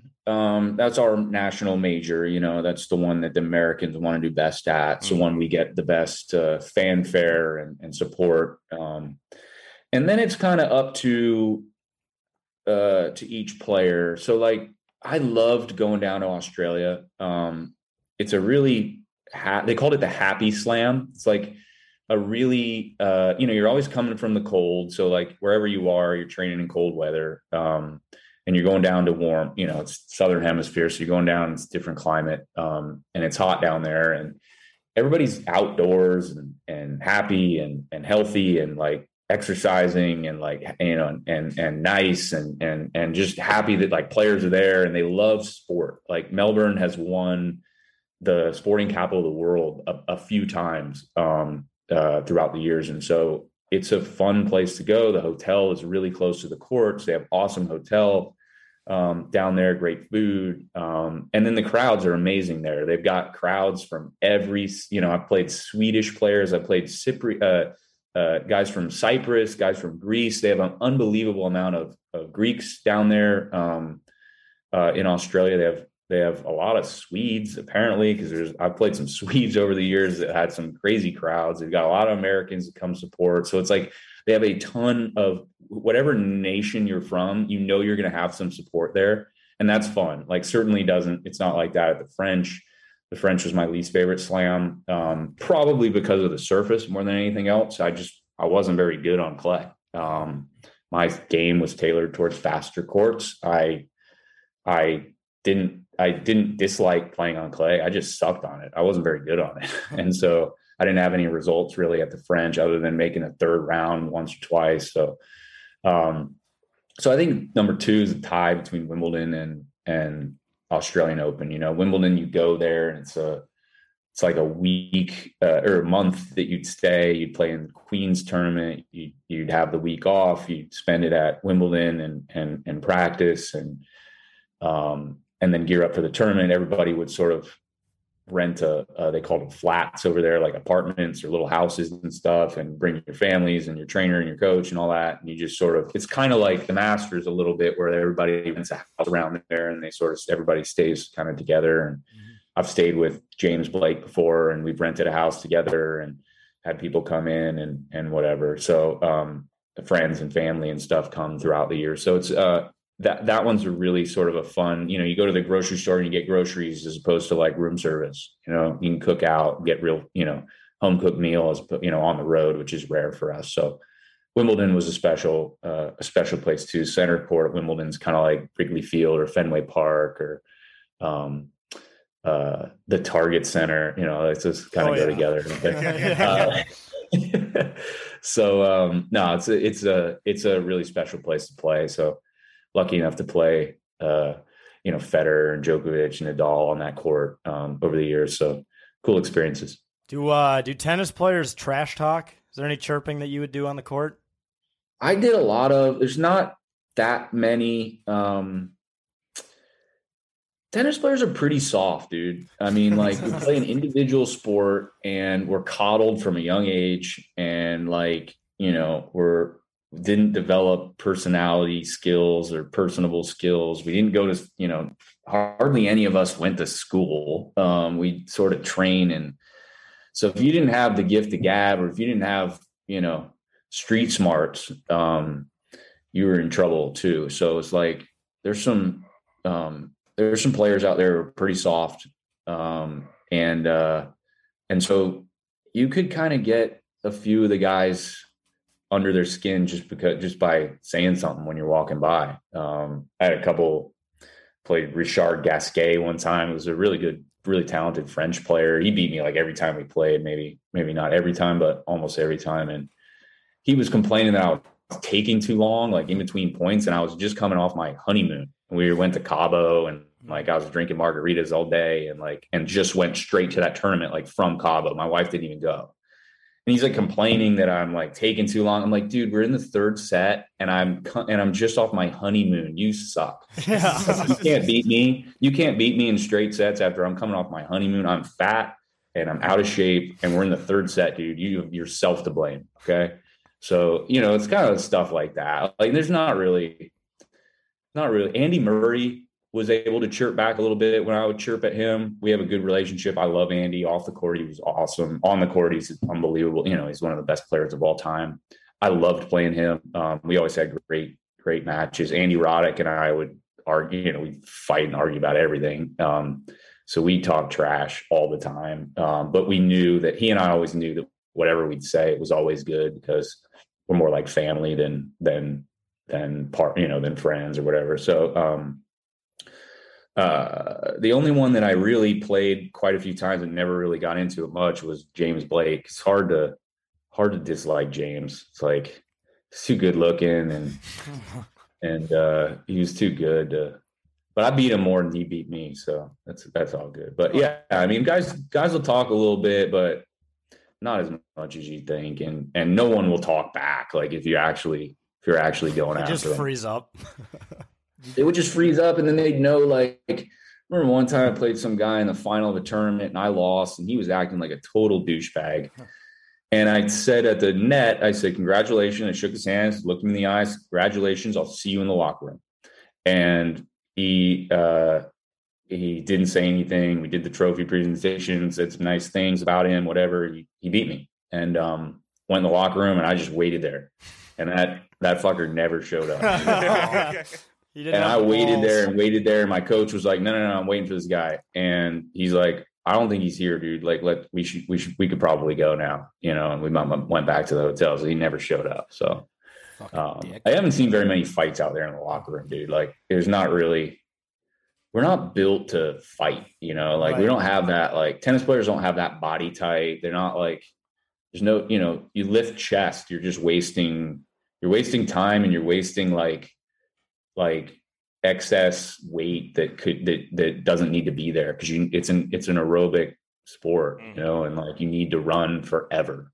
And so if you have anything excess upper body, you have strong legs, and if you're tall, you can run, and you need to run a long ways. And so like someone like Djokovic is like the perfect tennis body because he's got strong legs, he's flexible as hell, and he's got no excess weight that he needs to carry around in his upper body. And so he's sort of that perfect tennis body. Well, who needs to punch somebody when you can just launch a tennis ball 120 miles per hour at somebody if you're pissed at them? You can do that. Yeah, you can try and you can serve body. You say like serve body. I played doubles with Andy Roddick a lot. He had this massive serve. He hit one serve like 155 miles an hour in the Davis Cup. But he would go, all right, I'm going to hit him.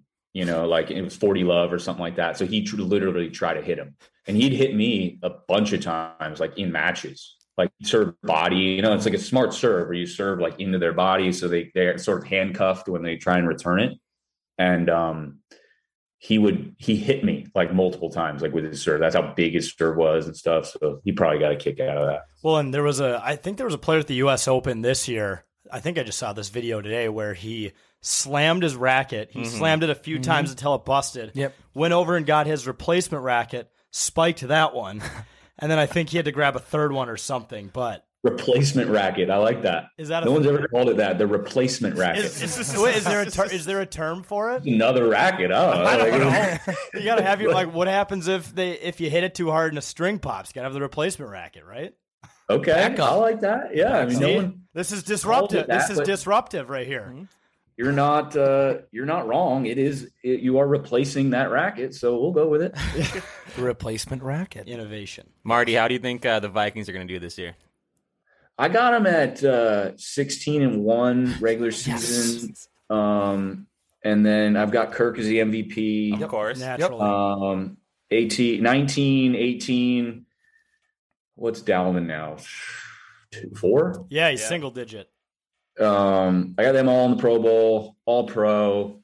I think I'm super excited about this year, man.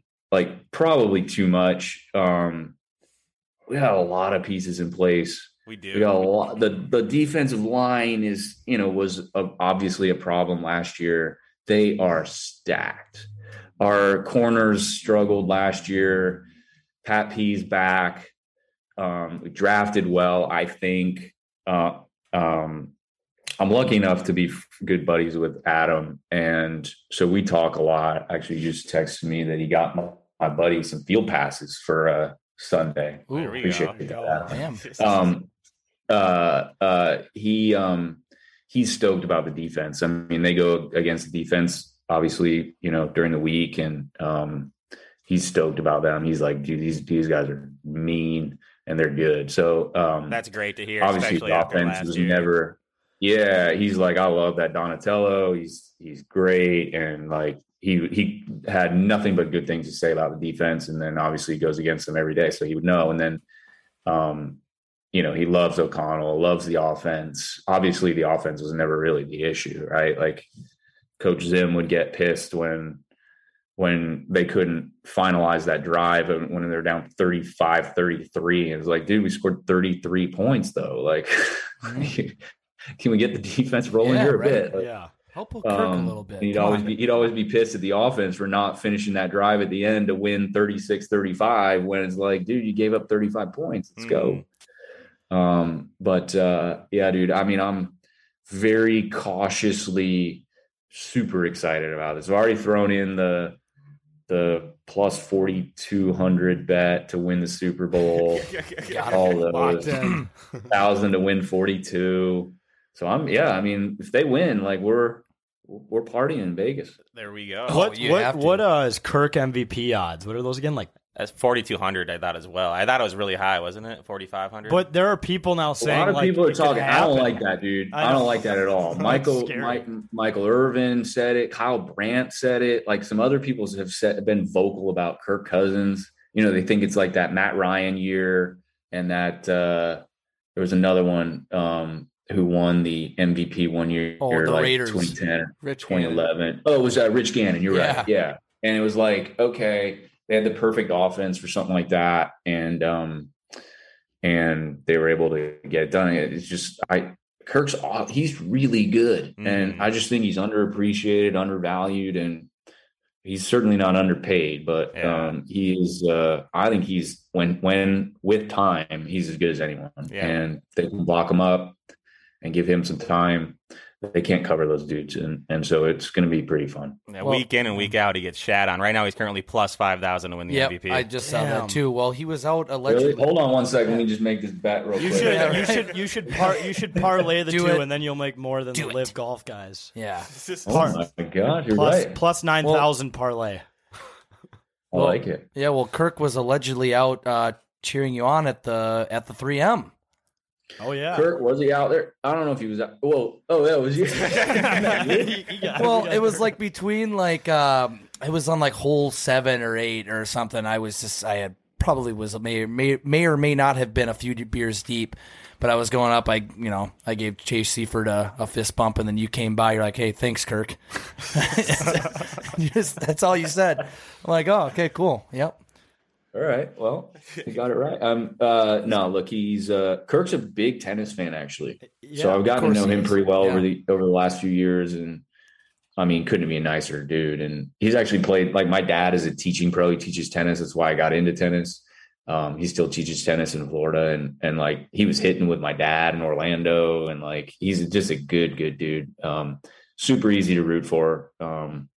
So it's fun to root for these guys. It's just, I mean, eventually it's going to happen, and all the heartache of being a Minnesota sports fan something's going to happen. Yeah. Something other than the Lynx is going to happen. Yeah. Mm-hmm. I mean, I think we're talking, all we want right now is just to get past the first round of the playoffs. It hasn't happened in so long. In anything. I mean, obviously football a couple of years ago, but like we're big Wild guys, and that's a year after year heartbreak. I mean, for 15 years. Yeah. The Twins I haven't been able to get into the hockey since the North Stars left. So like it's tough. It's been hard to, and I'm removed from it clearly. I get to play, there's a few hockey players from the Kings that are members of Bel Air Country Club as well. So I play a lot of golf with Jarrett Stoll and Drew Doughty and Anze Kopitar, these guys. And like, they're awesome dudes. Like Doughty is one of the funniest dudes you'll ever meet in your life. Like he is so funny. I was going to ask if he was as funny as he appeared, because he's a clown. He's hilarious. Like he's so fun. I love playing golf with Drew Doughty. He is so freaking funny. And he just joined Bel Air, or at least he's joining I wrote him a letter to get in. You got to have a bunch of letter writers, so. They still use paper there, huh? What's that? It's not an email or like an online submission. You have to handwrite a letter. You got to write a letter. Yeah. Dude, my handwriting's so bad now. Like, couldn't do it. I can't live without computers. Yeah, you got to put it in. And anyways, yeah. So Dewey's going to be a member of Bel Air, and like, yeah, they're great. I mean, they're super good dudes, and so it's been hard to get into hockey. I've just been so removed from it, Florida and California now. So well, the Kings now have Kevin Fiala too, who they got from the Wild, so maybe he can be part of the group now. Get him in Bel Air. Mm-hmm. I bet he's good. I bet he's. You never know. Those guys bring the other dudes. So like they brought Onze or however you say his name. He's got weird first name. Yeah. But he's a great dude too, and those hockey guys are good guys. Yeah. I've come across a lot of good hockey players. And they're all just naturally great golfers too. I mean, natural the athletes. slap shot. Yeah. It's like it's the same. The swing. Yep. Yeah. Yep. It's all there. I mean, Dewey's not all that great, but probably better. Good enough. But he's fun to play with. Now, he's fun to play with. Did you ever? But he's a defenseman. He's not a scorer. Right. Like he's a defenseman. Did you ever see that video of Nelson Cruz at Topgolf? I think it was last year, hitting golf balls. Like to no surprise, he probably flew it over the net. He probably flew it on. Did you see Mike Trout? Did you see the one that Trout hit? Oh yeah. Like he doesn't even. I don't even think he plays golf, and that was his golf swing. And I mean, I've never seen anything like that. Honestly, the guys that are the longest players I've ever played with are baseball players. Aaron Hicks is the longest golfer I've ever played with in my life. Former Twin. Yep. Now he's on the Yankees, and he did we were in a tournament in Orlando, and we had a par four, it was like 485, like around some water, and so you had to kind of cut off the water. And I went this was the first time I'd play with him. It was like third round or something like that. He's a really good golfer too. And I hit it, played it like you normally should, right? You're supposed to, which is going around and like cutting off a little bit of water, going over the bunker into the fairway. And Aaron's like, he tees it up. He's like, can you shoot the pin? And he shoots the pin, and it's like 392 in the air, and it's all carry, all water. Because it's a dog leg left, all water. Yeah. Around on the left. And he's like, all right. And like he's kind of setting up, and I'm like, this dude's going for the green. Oh. He hit it in the air, 390 yards, no wind at all, and hit it pin high, chipped it up, hit the pin, hit it to like 2 inches, made a birdie. Routine birdie. I mean, the dude is the longest golfer. I've had John Lester, Eric Gagne. These guys are so. I mean, they hit 400 yards. Yeah, like it's insane. Even the pitchers are, huh? They don't hit it straight, but they hit it far. That's crazy. Well, it's hilarious because traditionally the baseball swing and the golf swing conflict with each other. Like growing up, I had to pick one or the other because they would just ruin each other's swings. But when you're I feel like when you're at that stage of athleticism, you can probably do anything. Your baseball swing so dialed in that it's not gonna. It's muscle memory. But maybe that's what's messing Aaron up. Hey, well, take him golfing more, man. We need it going down the stretch. Yeah. Oh shit! Did you guys have any other questions? Actually, I did have one more question. I know are you friends with Steph Curry? Because I saw you guys. I am. Yeah, I've gotten to know Steph through that Tahoe golf tournament, and I've met like some guys. I love sports, and so you can sort of relate to athletes. Can sort of relate to athletes really well. I mentioned that earlier, like how we just sort of respect and understand each other's lifestyle, and like. Are always intrigued in like how they train, how they prepare and stuff. And Steph's no different. And it's also interesting to sort of come across, like, who do you come across that feel like they're super down to earth and I've met a lot of athletes, in some of those golf events and stuff, golf tournaments that are like, pretty full of themselves. They know they're good and they know everybody else knows they're good. And so that's just kind of how they live. Steph's the opposite of that. Steph's the guy that you're not quite sure if he realizes like just how good he is off the court. On the court, he's confident and whatever. And some may say he's cocky, but he's the best shooter of all time. So he's allowed to be, and he's allowed to be confident. And some of these guys just are the opposite. And I've come across some guys that, you really kind of strike up a friendship with and sort of understand because you're fairly similar to, and Justin Verlander is the kind of guy like that. Like I've met him through golf, and he loves golf and I love golf. And so we played a bunch, and just turns out he's just like salt of the earth, one of the best dudes you'll ever meet. And Adam's like that as well. Adam's like, dude, I'm like to Adam, like, do you realize like how good you are? I don't think he like understands like how good he actually is. He's still that dude from where he's from up north. Where's he from? Mankato, right? Well, yeah, that's where he went to school. I don't know if he went to school in Mankato. Where's from? Detroit Lakes. Yeah. So he's like, he's still that kid from Detroit Lakes, and he's like, dude, you're a Pro Bowler and whatever, and he's the same guy. And it's cool to, and those are the guys you want to spend time with, and want to hang out with and appreciate the friendships that you can make. And so you asked me about Steph, and Steph is that kind of guy where, he'll come into town and I'm like, dude, you think someone like Steph Curry would be too good to go to a baseball game with you, or you and my, like my son and I were going to a Dodger game the other week, and I knew Steph was coming into town. I was like, hey dude, I got an extra ticket. We're sitting in the front row. Like, you want to come to the game? Like my son and I, he's like, dude, I've never been to, and there's the Grand Slam. Wait, by who? He's like, not us. I knew it. Here we go. Damn it. Yeah, there we go. And Steph's like, dude, I've never been to Dodger Stadium. I'd love to go, and it's like, that's not normal. Like I've got normal buddies that like work in finance that like would be like, where are we sitting, man? Like we're, I didn't tell him that. I didn't tell him like where we were, kind of sitting or what we'd have or anything like that. And it's just, it's just like, and he comes and he comes like alone, like he comes with just like a security guard because he's that kind of famous, but doesn't hesitate to do stuff like that, which is super cool. And so I'm super thankful for his friendship and some of the guys that I've met. It's easy to root for someone like him. Now, I got to ask before we wrap up here, have you ever experienced what they call tennis elbow or golf elbow? I think I experienced some of that iteration of it a few weeks ago. My elbow was just red and swollen. It's almost like I got bit, but it was after I played a couple rounds of golf, and it was in pain. And I looked up some things, and I think I might have had tennis elbow or something. Golf elbow in this case. Right, but they're very similar, I guess. Sounds like you're as soft as a tennis player. Oh gosh. Yeah. No, but okay. So tennis elbow is on the outside of your forearm at the, right there at the elbow. That part of the forearm. It's on the outside. Golf elbow is on the inside in here. Okay. And then thrower's elbow is like both of them. That's what Matt Stafford had this offseason, where they like kind of shut him down. Like he had thrower's elbow, which is like both sides. So I'll give you exactly how to handle this tennis elbow. Okay. Yeah. You have somebody deal with your wrist, like your fingers all the way through your wrist and your forearm.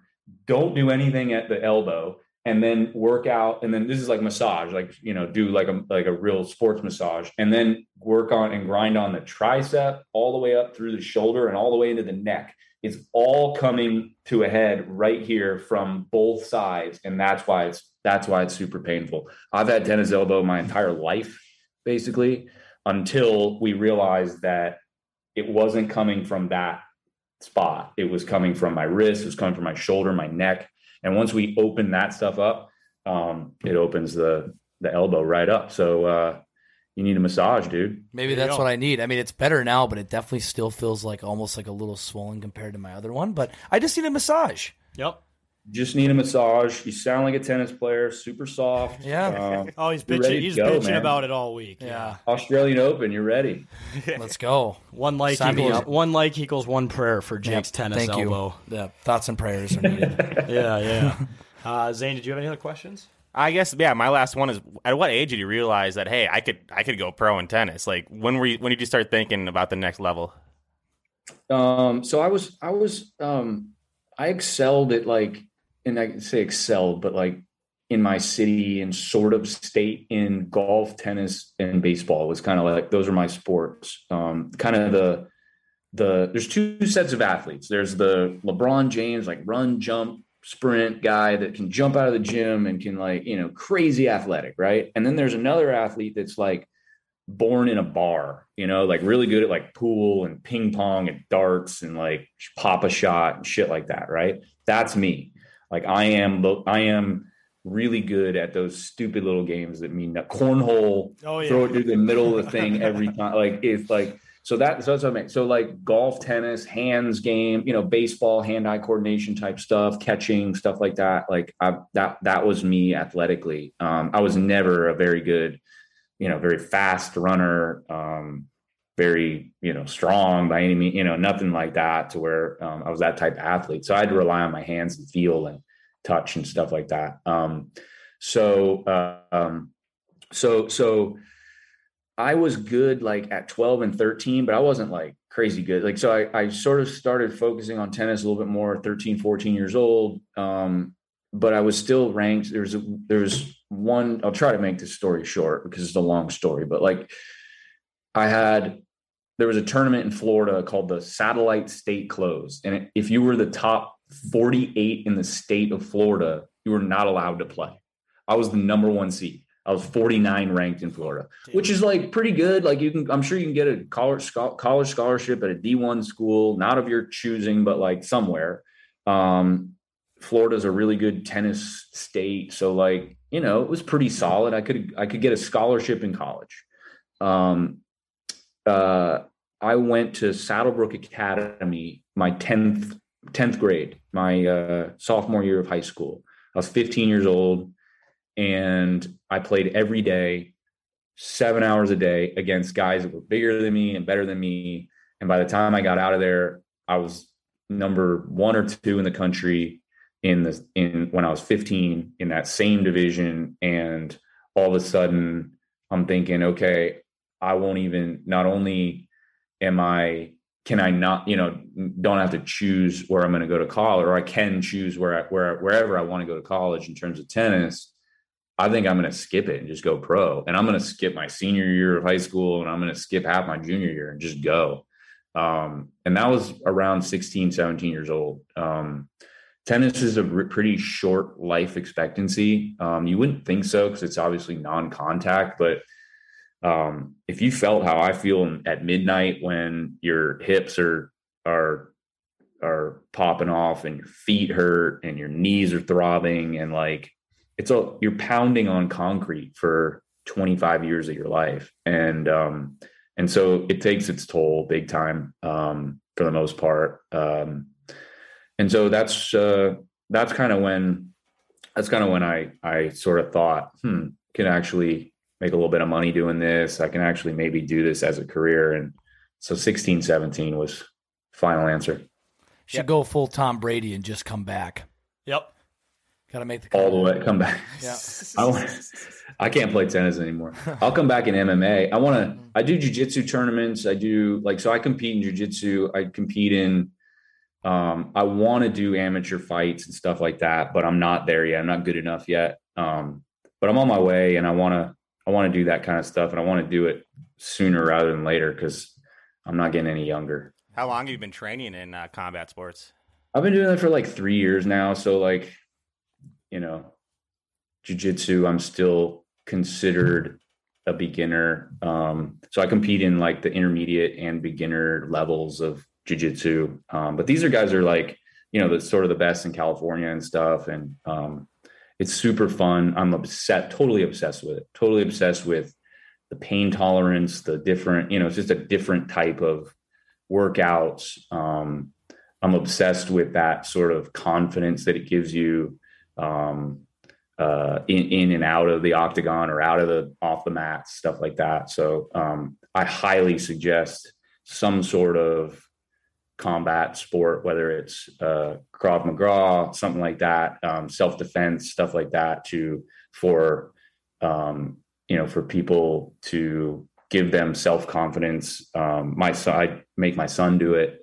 He's 8 years old, and to give him confidence going into, high school is brutal sometimes. And like, people can be mean as hell. And like, I played a niche sport that like, I wasn't the quarterback of the football team. And so it's like hard to, it's like, who's this guy playing this weird sport, tennis or whatever. And so high school was middle school, high school. Like I wasn't, I didn't drink really. I didn't smoke cigarettes, that those type of kids. And so they're still sitting in our little hometown, and I'm out here in LA. There we go. Yeah, for sure. sure. What are you gonna do? Well, if you do ever fight, let us know. We'll be there.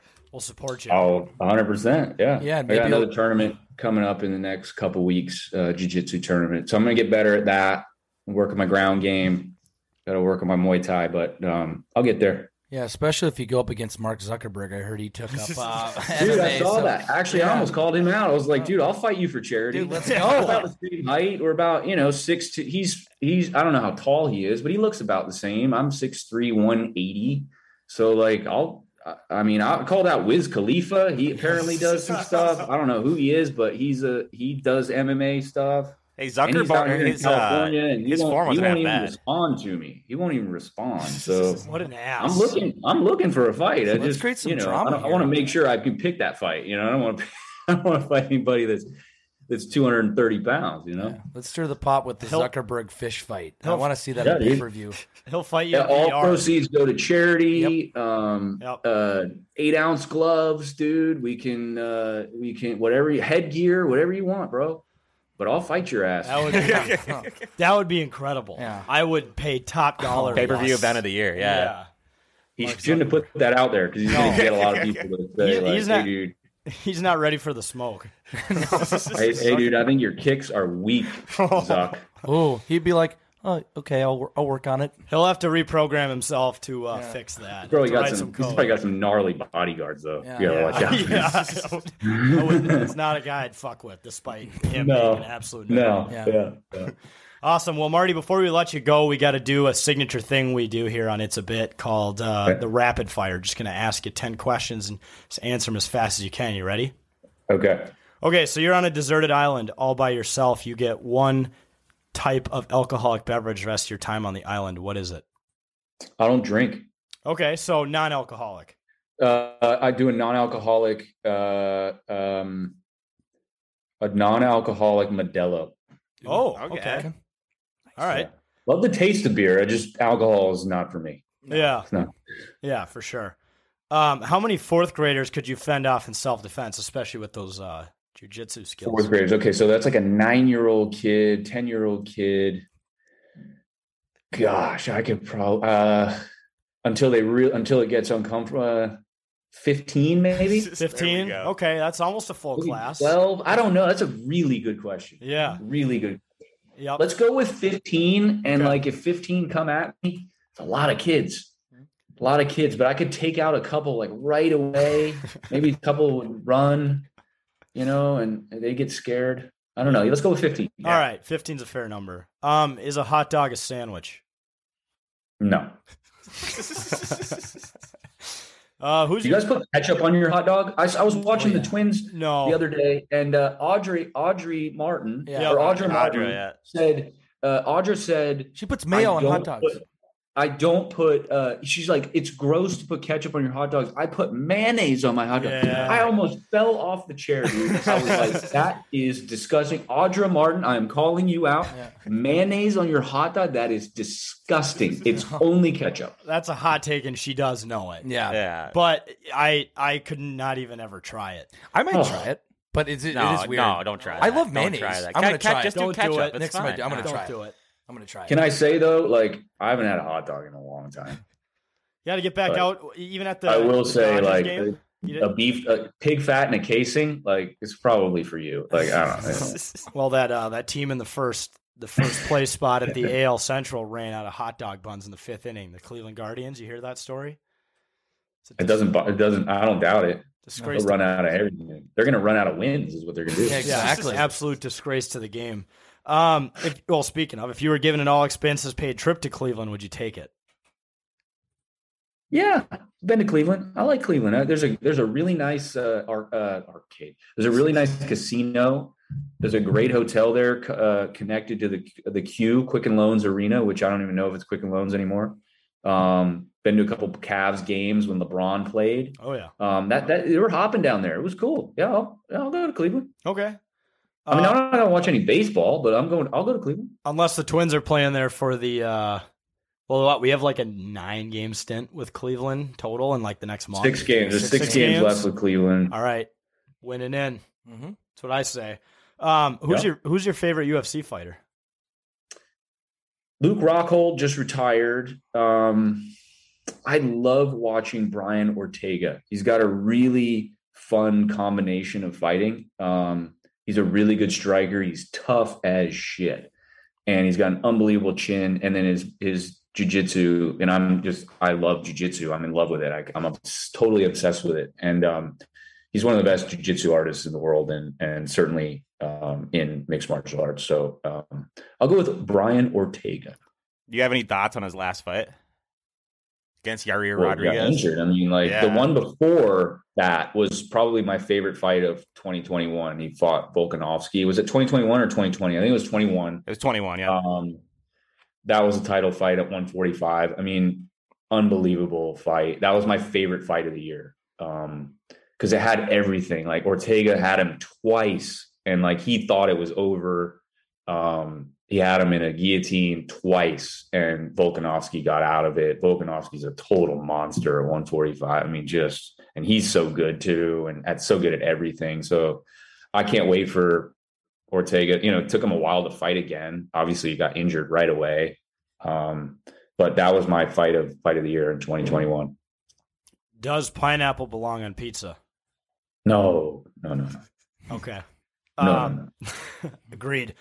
Nothing from Audra there, but no. Well, the Minnesota State Fair was pickled pizza. That was the big thing. That was year. delicious. Would you try that? That was amazing.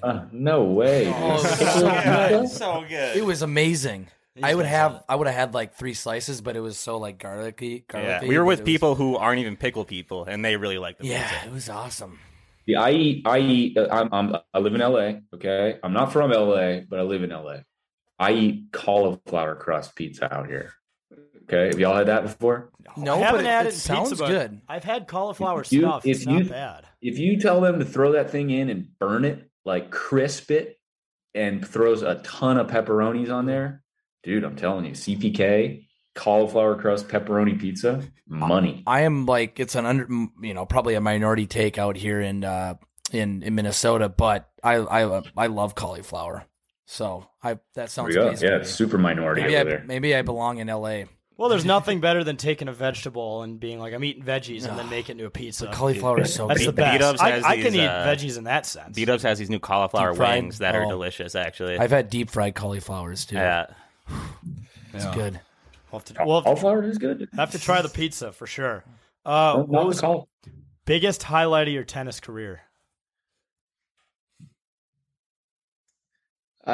Something to do with either Davis Cup or the Olympics. The Olympics is sort of the best and worst memories of my career, and in a way that incredibly humbling to be a part of the Olympics, to spend time in the Athletes Village, the most humbling place you'll ever be, Athletes Village. Every single person around you does whatever they do, either just as good as you or better. I've never been in that sort of position, that place, that type of place in my life. So super cool experience, incredibly humbling to be a part of Team USA and to add to the medal count.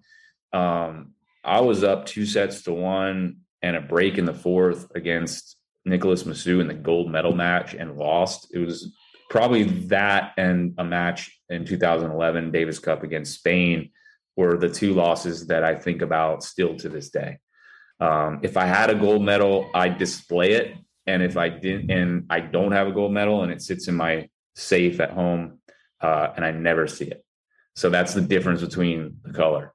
Yeah. And so I'd certainly say the good memories of the Olympics, and then some Davis Cup wins, beating Switzerland in Switzerland with Federer on the team and beating him over there on clay, which is not my best surface. That was 2012. We beat them 5-0 with Federer and Wawrinka on their team. Hell of a memory. Played in a couple bowl rings in Davis Cup, like in Spain, Madrid. They put Nadal and company on a clay court in a bowl ring, Plaza del Toros in Madrid. That's my Spanish right there. Oh, yeah. And Bogota, Colombia, played 9,000 feet altitude with pressureless balls, incredibly hard to play on clay in a bull ring with a packed house in Bogota, Colombia, playing against Colombia. So a couple of those that sort of jump out where you're just like, man, what an experience. What a cool experience. Yeah, that's freaking awesome. What is the worst fast food place in your opinion? Arby's. That's a common one. Yeah. I guess I'm curious. I'm curious. What is it about Arby's? I love Arby's. Yeah. I don't need the Arby's. I don't want to hate on a fast food. I mean, I don't know. They don't even have burgers at Arby's, do they? No, they don't. Yeah. And that's the thing. That's sometimes a deal breaker for people. Oh, I got one. Okay. Popeyes. Went there one time in my life, got food poisoning. Okay. Really? That'll do it. Yeah. Makes more sense. I went to the Popeyes down in New Orleans thinking it was going to be the greatest thing in the world, and I hated it. It was terrible. Their biscuits were Arby's, amazing. I take that back. Arby's, I take that back completely. You are not the worst, in my opinion. Popeyes. One-time food poisoning. Yeah, we got one of those in Maple Grove. I went back a couple months ago, and I'm like, yep, still terrible. It's not good. Not a Popeyes fan either. Nah. Popeyes. I hope we're not sponsored by Popeyes. We are not yet, but we'll cut this out later if the opportunity comes. We'll just cut it out. If a movie was made about your life, who would play you? I mean, aren't you supposed to say Brad Pitt, right? I mean, yeah, you have to say like the best looking person you can think of. Look, every once in a while somebody says like, hey, are you Bradley Cooper? So like maybe Bradley Cooper, just because like he sort of looks like me, I guess, or I sort of look like him. I wonder if Bradley Cooper gets, hey, are you Marty Fish? Ever. Right. Ever gotten that once? Because I've gotten the Bradley Cooper thing a lot, actually. And I wonder if he's ever gotten, are you Marty Fish? Well, it has to go the other way around. Mm-hmm. Has to. You're in LA. Yeah, he's in LA. Let's ask him. Yeah. Let's try and track him down and ask him. Yeah, I'll figure it out. Final one. It's very appropriate because you are watching baseball, but give us your strike three call. Oh my gosh. So on a normal strike call, I just go, yeah, just a grunt like that, right? Like just loud, not either a 1, 2, or a 3, not like a 1 or a 2, just yeah, like that. And then my strikeout. Okay, there's going to be a lot of arm movement. So is this like on video or no? Oh yeah, you're on video. Oh, it is. Okay, so I'm going to pull a lawnmower back.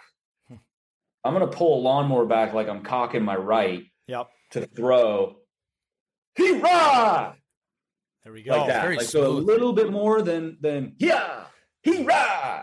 Like that was well thought out. It is. I appreciate the walking us through the form. Right, yes. yeah. People usually just do it. They don't actually break it down. So we appreciate that. One of those questions where like you can either just embrace it and just do it, or you can dance around it and think you're cool. Yeah. I am not cool enough to not have a strike three call. Yeah. Yeah. Last week on the show, we had on Dean Blandino, and we asked him if, since he's Blandino, nice. Since he's in charge of officiating for I'm the XFL. Following Blandino. That's awesome. Yeah, no, a couple of LA guys. Yes, he's in Santa Monica. I think. Might as well move the company to California. We got the connections now. But 10K LA. With the XFL, we were saying, can you please implement one type of action where the ref can choose kind of how they do it? So like for holding, like, like something like that. So hopefully in the XFL we see a similar style where there's a couple refs that are super demonstrative, like holding, true. offense, and they're really pointing like hard. Well, and every ref is just aggressively jacked too these days. It's almost like they have to pass a fitness test to get the job. I mean, they might. I mean, you see how much they run, and the coaches want to punch them. They see all. They're threatened every day. Right. Some of those guys are like 90 years old. It looks like too on the sidelines. They're jacked up. Yeah.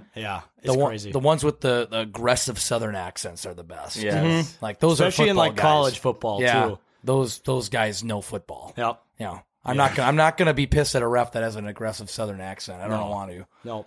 It's just no way. That way. That guy's a baller. Yeah. Well, Marty, thank you so much, man, for coming on and joining us. Kind of any final thoughts before we wrap up?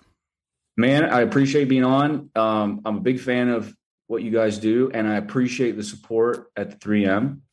Because if you guys weren't there, nobody was there.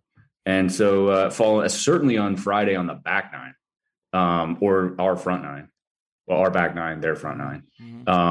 So I appreciate that. And I look forward to hanging in the future, bro. Yeah, for sure. Yeah. Thanks so much, Marty. And literally, it was a blast following you that day. Like, people always go after the big. You guys, man. We had it going there for a bit. We did. 200 chipped in, and then we hit that wall. Yeah, well, it's a hard course. Yeah. I think a lot of people hit that wall, and we had to wait. Had a sandwich, took a nap. The next thing you know, I got to hit a 210-yard 5-iron into like a tough green. You know. Yeah, we didn't envy you that day, especially 17 in the wind. Friday's pin position. Oh, and then 18, I laid the sod over a 7-iron. That was fun. Yeah, the course is definitely your classic TPC course. But sorry, my son just came in here just ripping putts like in the on the other side of the putter. So future golfer, it's going to be in the 3M. Yeah, you wait for it. Hey, come over here.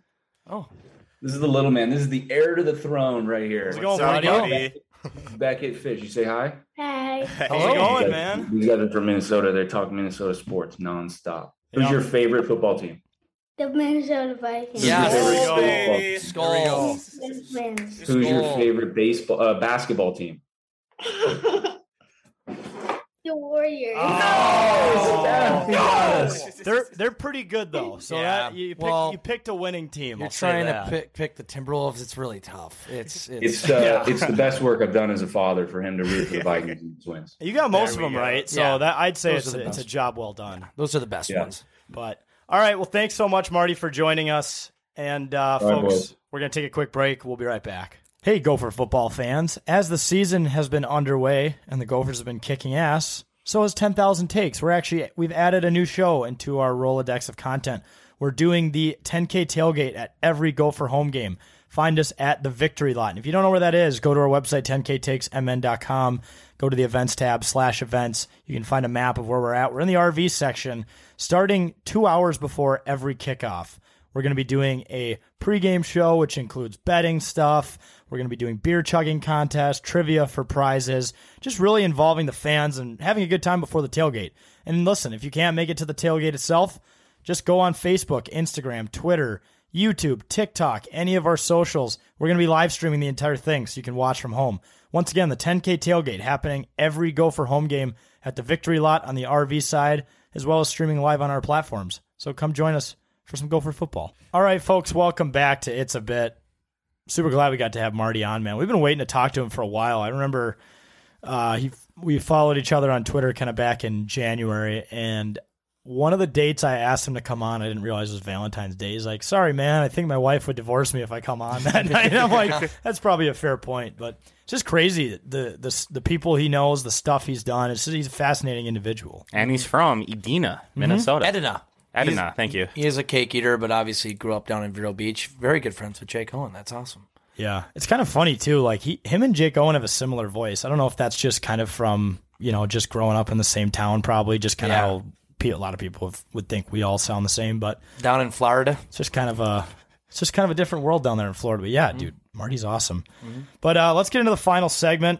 We just have Wags' game, 20 questions. I'll let you, Wags, kind of describe the rules for those who haven't heard us play it because it's been a while, and take it away. Yeah, no problem. So we have 3 contestants, so we're going to do 15 questions, 5 rounds. You guys, you three playing. And how it works is it's just like 20 questions, except it's head-to-head. Like, one tip is you don't want to ask a question that's too revealing, or else the person right behind you will be able to answer it nice and easily. No, Jake, you can't just fucking guess in the first round, okay? You have to actually ask a question in the first round. Anything after that, though, you can take a shot at guessing. How we're going to do it is we're going to do 5 rounds. If no one has an answer, I'm just going to throw 60 seconds on the clock, and you guys can just guess or ask as many questions as you want at your own pace, and hopefully someone can get a winner in that time frame. Any questions? Well, I was saying maybe for future iterations, it has to go to the board of rules and stuff. You got a flag right here, motherfucker. I'm talking about a rule change in the sense of, like, you have timeouts and challenges. You get 1 pass, 2 guesses in the first round. Jake, the rules committee is a governing body. I don't make the decisions for it, but it has declined your rule change. And I also have heard that the 10K decision desk says no. Yeah, me too. No, the 10K decision desk only makes decisions for games. Oh, not recently though. Sporting events. No, here's the thing, JJ. It's expanded its services. And technically, this is a game, so you played yourself. Yep, you played yourself. No. I mean, like sporting events, football games, stuff. That's what the 10K decision. JJ, if you think you know the answer, just fucking say some sort of question that's going to throw everyone else off. Yeah, but I'm pretty sure like the person after me guessed South Park, and regardless of what, Jesus, you're holding on to this, man. Oh yeah, you're actually triggered because it was in my head. I'm like, I want to say South Park right now, but I can't. Yeah, but that's like 1 in every 100 times you've guessed first. Right. Motherfuckers. Okay, 5 rounds. We'll start with you, Jay, because you're just like Aaron Rodgers. You're being a baby back bitch. Aaron Rodgers. So we'll start with you. The topic is going to be Vikings versus Packers. Ooh. Take your guess when you're Vikings ready, or take your versus questions when you're Packers. ready. Does it involve a player? It is a player. Oh. Which team was this player on? The Green Bay Packers. Offense or defense? Offense. Offense. Christian Watson. Fuck, yes, that is right. Congratulations, Wow, Jake. congrats, Jake. The rules are so screwed. You got screwed so bad. No, this game is so flawed. No, we should start not allowing guessing in the second round, I guess. Oh, it wasn't about it was you who won it. It was about you wasting everyone else's opportunities by just guessing, and then all of a sudden no one really was able to ask a question because you were just shoving out answers. I legitimately thought that was a good guess. You thought wrong. Well, it wasn't, so that's whatever. That's why the rule exists. I'll take it. Okay, now, gosh, Jake, you're pissing me off. Oh, okay. Stupid names in sports history. Oh man, I think it's a stupid name. Cam, you can start. We'll go Cam, Jack, Jake. Stupid names. Fuck. Is it a football player? It's not a football player. Is it a hockey player? It's not a hockey player. Is this a team name? It's not a team name. Okay. Is it a baseball player? It is a baseball player. Is it Coco Crisp? It's not Coco Crisp. Great guess. Oh wow! I just had one in my head of another player. Is he currently playing? No, he's not. Did he play in the AL or the NL? It's a good question. I know for sure. See, I think he's played in teams in both leagues, but I think the team he's most famous for is in the NL. Okay. Oh, dang! I'm gonna have to ask a question to save the integrity of the group. Which team did he play for? He's really famous for playing for the Milwaukee Brewers. Okay. Is it Prince Fielder? It is Prince Fielder. I fucking hate the name Prince for a child. Congratulations, Jake. Damn, God, this game sucks. Yeah. Rules are so stupid. I mean, I don't know. Like, you have to be pretty, and I understand his dad I was upset because that was for the. I'm so upset that. Well, I'm upset that you're up too. I never would have guessed Prince Fielder. Well, I just like it's you got to be a pretty cocky individual to name your son Prince, and I understand his dad was also in the show, but like it's just I would not want to be named Prince personally. Prince Fielder, unless it was like a stage name, like the actual Prince. Yes, but like that's like But this is his biological name, kind of like the West kids, Northwest, Southwest. Well, congratulations, Jake. You got 2 points, but we have 4 more rounds here to go. We got birthdays on this day, the day the podcast comes out, September 14th. Cam, you can start again. Is it an athlete? It is an athlete. Athlete. It isn't. You said it is an athlete. Oh. What sport did said athlete play in? Basketball. Basketball. Does this player currently play? He does currently play. Oh. Shoot, I'm trying to. Cam, I feel like you know athletes' birthdays. No, I don't. I only know like the couple that have the same one as me. Oh fuck! Does he play in the Eastern or the Western Conference? Oh goodness, no one look. I'm searching. You what can Google it. This team is in. This is a basketball safe space. Jake, no one quit expects leaning you to be back. an expert. What? Jake. Oh. As soon as he said no one look, Jake just stretches back. He's already cheating. Flag on the play. You've been suspended from this round. Eastern Conference, lads. I'm challenging because I didn't look at the screen. Eastern Conference. Yes. Fuck. I don't want to guess. I don't want to ask another team name because I'm going to give Jake another point. Yeah. Let's see. Eastern Conference. Is it Kevin Durant? It's not Kevin Durant. Pass. Is it LaMelo Ball? It's not LaMelo Ball. Is it Giannis? It's not Giannis. All right, we're getting nowhere with this. Is it James Harden? It's not James Harden. I can already tell we're going to get to the rapid fire thing. We're all yelling out names. It's going to be bad. Was this player? Oh shoot. Is it? Damn, I can't name a player on that team. Was this player in the NBA championship this past year? No. You could have just asked if he was on the Celtics because that's the only team from the Eastern Conference. Right. I'm just going to do it. Fuck. No, I'm not. I was going to ask what team, but that would give it away. That's the point of asking the questions. What is one of the colors of the team that he plays for? Black. Perfect. Okay. Shit. Is it? Oh, fuck. Is it Ben Simmons? It's not Ben Simmons. Oh, it's got to be someone on the Nets, right? I don't think so. It's not. Is it Kyrie Irving? It's not Kyrie Irving. Yes. Shit. Kyrie. There's probably so many more. I'm not like a biggest basketball guy. I'm trying to think of every team with the color black in somewhere in their logo. I can give a little hint here. We've gone through 4 rounds. There is a slight Minnesota connection. Okay. There's a slight Minnesota connection. This is like a subject. I like don't know because this is an opinionated question. Is he considered like a star or a superstar? I would say so, yes. Okay. Oh, fuck. I would say a star. I wouldn't say a superstar. Okay. Yeah. See, I keep thinking about that was round 5, by the way. I keep thinking that about was? Yeah. Fuck. Yeah. So is this rapid fire? No. You guys both have a question or a guess, and then we go into rapid fire. God, I'm such a basketball idiot. I should know this. He doesn't have a Minnesota connection, though. It's not Blake Griffin. It's not Blake. He doesn't have a, yeah. Tyus Jones. It's not Tyus Jones. So I'm going to put 60 seconds on the clock here, boys, on the timer, and anyone can ask a question. Anyone can take a guess. They can do whatever. Okay, 3, 2, 1, go. Fuck. Did he used to play for the Timberwolves? Yes, he used to play for the Timberwolves. What team does he play for? Miami Heat. It's Jimmy Butler. It's Jimmy Butler. Oh. No one else wants to talk? Yeah. I don't know. Yeah. I was trying to think of questions, and you were just going too fast. I didn't even It's rapid fire. Yeah. I thought for sure that I like how you just took the shot. You're like, fuck it, I'm asking the team. I didn't think of the Heat. I didn't either. I should have asked if they were in the playoffs. That would have helped. Yeah. Playoffs? They lost to the Celtics. I was going to say it could have been the Orlando Magic. Then too. again, half the league makes the fucking playoffs. Yeah. So, yeah. Okay, well, that was fun. That was, so we'll move on to the next one. If Cam gets another one here, he ties Jake. But Jack could still take the final 3 rounds and come away with the win, so you never know. The topic for this one is going to be UFC fighter. Oh, fuck. Oh, nope. Who's first? Jake, you can go first. Can't wait till F1's a category. Never will be. I don't know shit, dude. Max Verstappen. The Google. You can use the Google. The Google. Does he currently fight? Yes, he does currently fight. Did he fight last weekend? He did fight last weekend. Don't know that card. No, I don't. I guess which weight class is he? That's not going to help anyone here. But he's fought in lightweight and welterweight. Perfect. I don't know. I think I have a guess. Let's hear it. Is it Jake now? Yeah. Jake's up. I'm trying to think of it. I wouldn't make it too hard. I mean, that's just you know. Oh yeah, there was one guy that is very popular, isn't he? Can't think of his name. Do we have a fucking time limit? I guess did he fight in? I don't know, man. What color shorts does he usually wear? I don't know what to How's ask. that going to help you at all, though, Nothing. dude? It's a question, though. It changes almost every fight, but I mean, normally black, I guess. I don't even remember what he was wearing his last. Is it Nate Diaz? It's Nate Diaz. I wasn't trying to make it hard. Jake and Cam are tied at 2 apiece here. Jack can still come away with a tie with them. Right. We'll move on to the next round. We'll let Cam. You can go first for this one.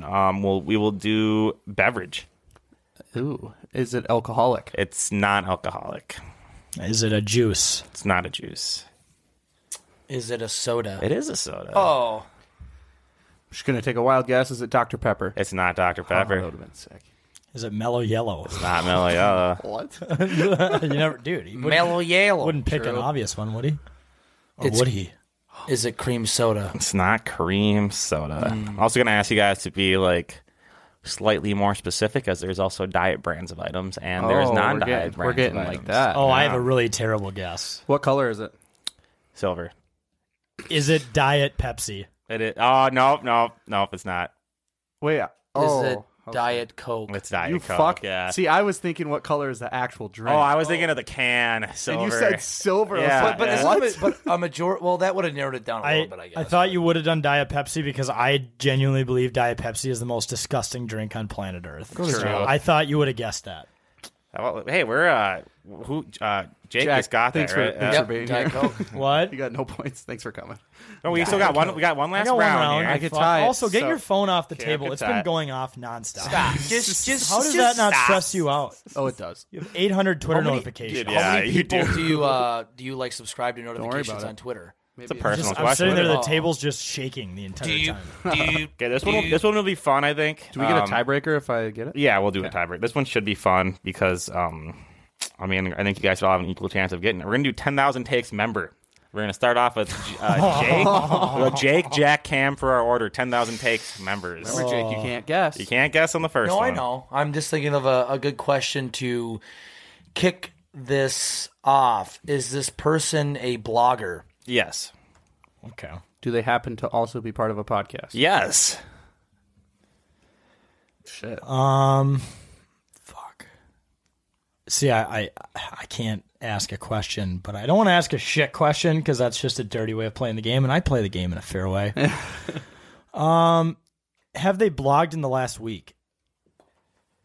I believe. Yes, they have. They have. Jake? Is it Aaron Renz? It's not Aaron Renz. Is it AJ Murphy? It's AJ God, Murphy. Those were the two names in my head. I was going to guess him, but I couldn't. Well, hey, we got a fucking tie here, boys. Damn it. Cam and JJ. But I could fuck them over. You could. Yeah. And if Just actually make it go longer. I can basically choose who I want to win. So yeah, if Jack wins, well, he can choose the winner. Okay. So we'll do that. If Jack gets his point, he can choose the winner. It can't be him though. It has to be between the other two. Well, we know he's going to choose Cam. So if Jack wins, it's You've already Cam. gotten 2 flags today, so of course it's going to be Cam. Yes. Okay, Well, that second trying to flag find was, a good, should have been a challenge flag. Actually, No, that was because just, I went back and I didn't even look at the computer. It was a penalty. that was cheating. No, I just stretched. Tom Brady. Okay, boys, we are going to Brady. do a topic. Oh gosh, that's going to favor Cameron though. It was going to be NBA. Should we do NBA, Jack, or no? You know what, Zane? We can do whatever your heart desires. Okay, we're doing NBA then. I'm trying to become a bigger NBA fan this year, so you know what? I need this. Challenge This is myself. trial by fire. We're gonna let Jake go first because he just loves these rules so much. Okay.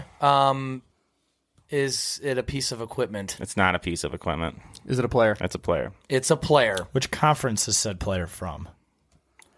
Gosh, I always got it. Actually, you know what? I wrote it down in Western Conference. Okay. I was going to ask an easier This question. one was written down. Did the prep work actually? Western Conference. Okay. Was this player's team in the playoffs? Last year, yeah. Hopefully this... You can use Google, like we said before. What college did this player go to? Kentucky. Thank you. Oh, it's me. Oh. Kentucky. Fuck, dude. I'm also really bad at college basketball. Cam probably already knows the answer. Oh, is this Karl Anthony Towns? It's not Carl. Oh, that's what I was going to guess. That's my guy from Carl. Kentucky. I got it. Oh. He starts clapping. What's his fucking name, dude? Gosh, his eyes got wide. Time limit? Okay, yeah, we got 10 seconds. Forgot his fucking name. 5 seconds. Good. 3. Oh, no, they weren't even in the playoffs. 2. 1. What's the color of a team he was on? It's it's kind of hard to describe their jerseys. There's orange in their jersey. Yeah, it's Devin Booker. It's Devin Booker. Congratulations, Cameron. Who? What a comeback! You got 4 of the last 6, man. What a dub! I always forget he played at Kentucky. Yeah, they didn't. Like a Kentucky I actually knew that, but I Googled it during the playoffs, and I was like, who did I Google during the playoffs to see where they played? And I'm like, I remember who it is. It's probably that person, because I remember it being Kentucky. It was Devin Booker. It was. Just forgot. There's a lot more players that I know that went to Kentucky, but I know like it either would have been Cat or Booker. So when you said Cat, I was like, all right, it's pretty easy. I was thinking of, but they didn't. They weren't even in the playoffs. He's on the Lakers. Malik Monk? No. Well, he went to Kentucky. No. Are you talking Davis? Anthony Davis. Oh yeah. But AD. I couldn't think of that name. AD, dude. But They it showed would've been wrong they anyway. showed a video of him on Twitter. They're like, isn't it insanely fast how AD can dribble? I'm like, yeah, but he's good for like half the season, so who fucking cares? Before he gets hurt. Before he hurts his eyeball. Apparently, there was a TikTok or something or a video. Anthony Davis was playing NBA 2K23 for the first time, and he got injured with himself. Dude, that's awesome. Yeah, it was hilarious. Hey, they're making the game more realistic, man. Credit to Shout credit to out. the technology. It's getting better. His injury scale or whatever is like almost 100. Yeah. Like, and Durability? chances- That would be good. Yeah. It's like 0. Yeah. Maybe. Well, I guess maybe the Timberwolves can win a championship in 2K. We'll see. Yeah. I've done it once or twice. I always love. I always love when people tweet the photos of Kirk holding the Lombardi from Madden. Yeah. Like, we won our Super Bowl. We beat the Packers. The one in the clip This is was better out. than the actual Super Bowl. I love those pixels. Well, I'm glad we brought this game back. It was a lot of fun. Yeah, it's a always great a lot time. of fun. We'll my favorite bring bit. it back. But folks, that was another episode of It's a Bit presented by 10,000 Takes.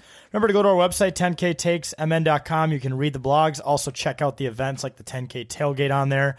And we forgot to mention the Better Edge watch party.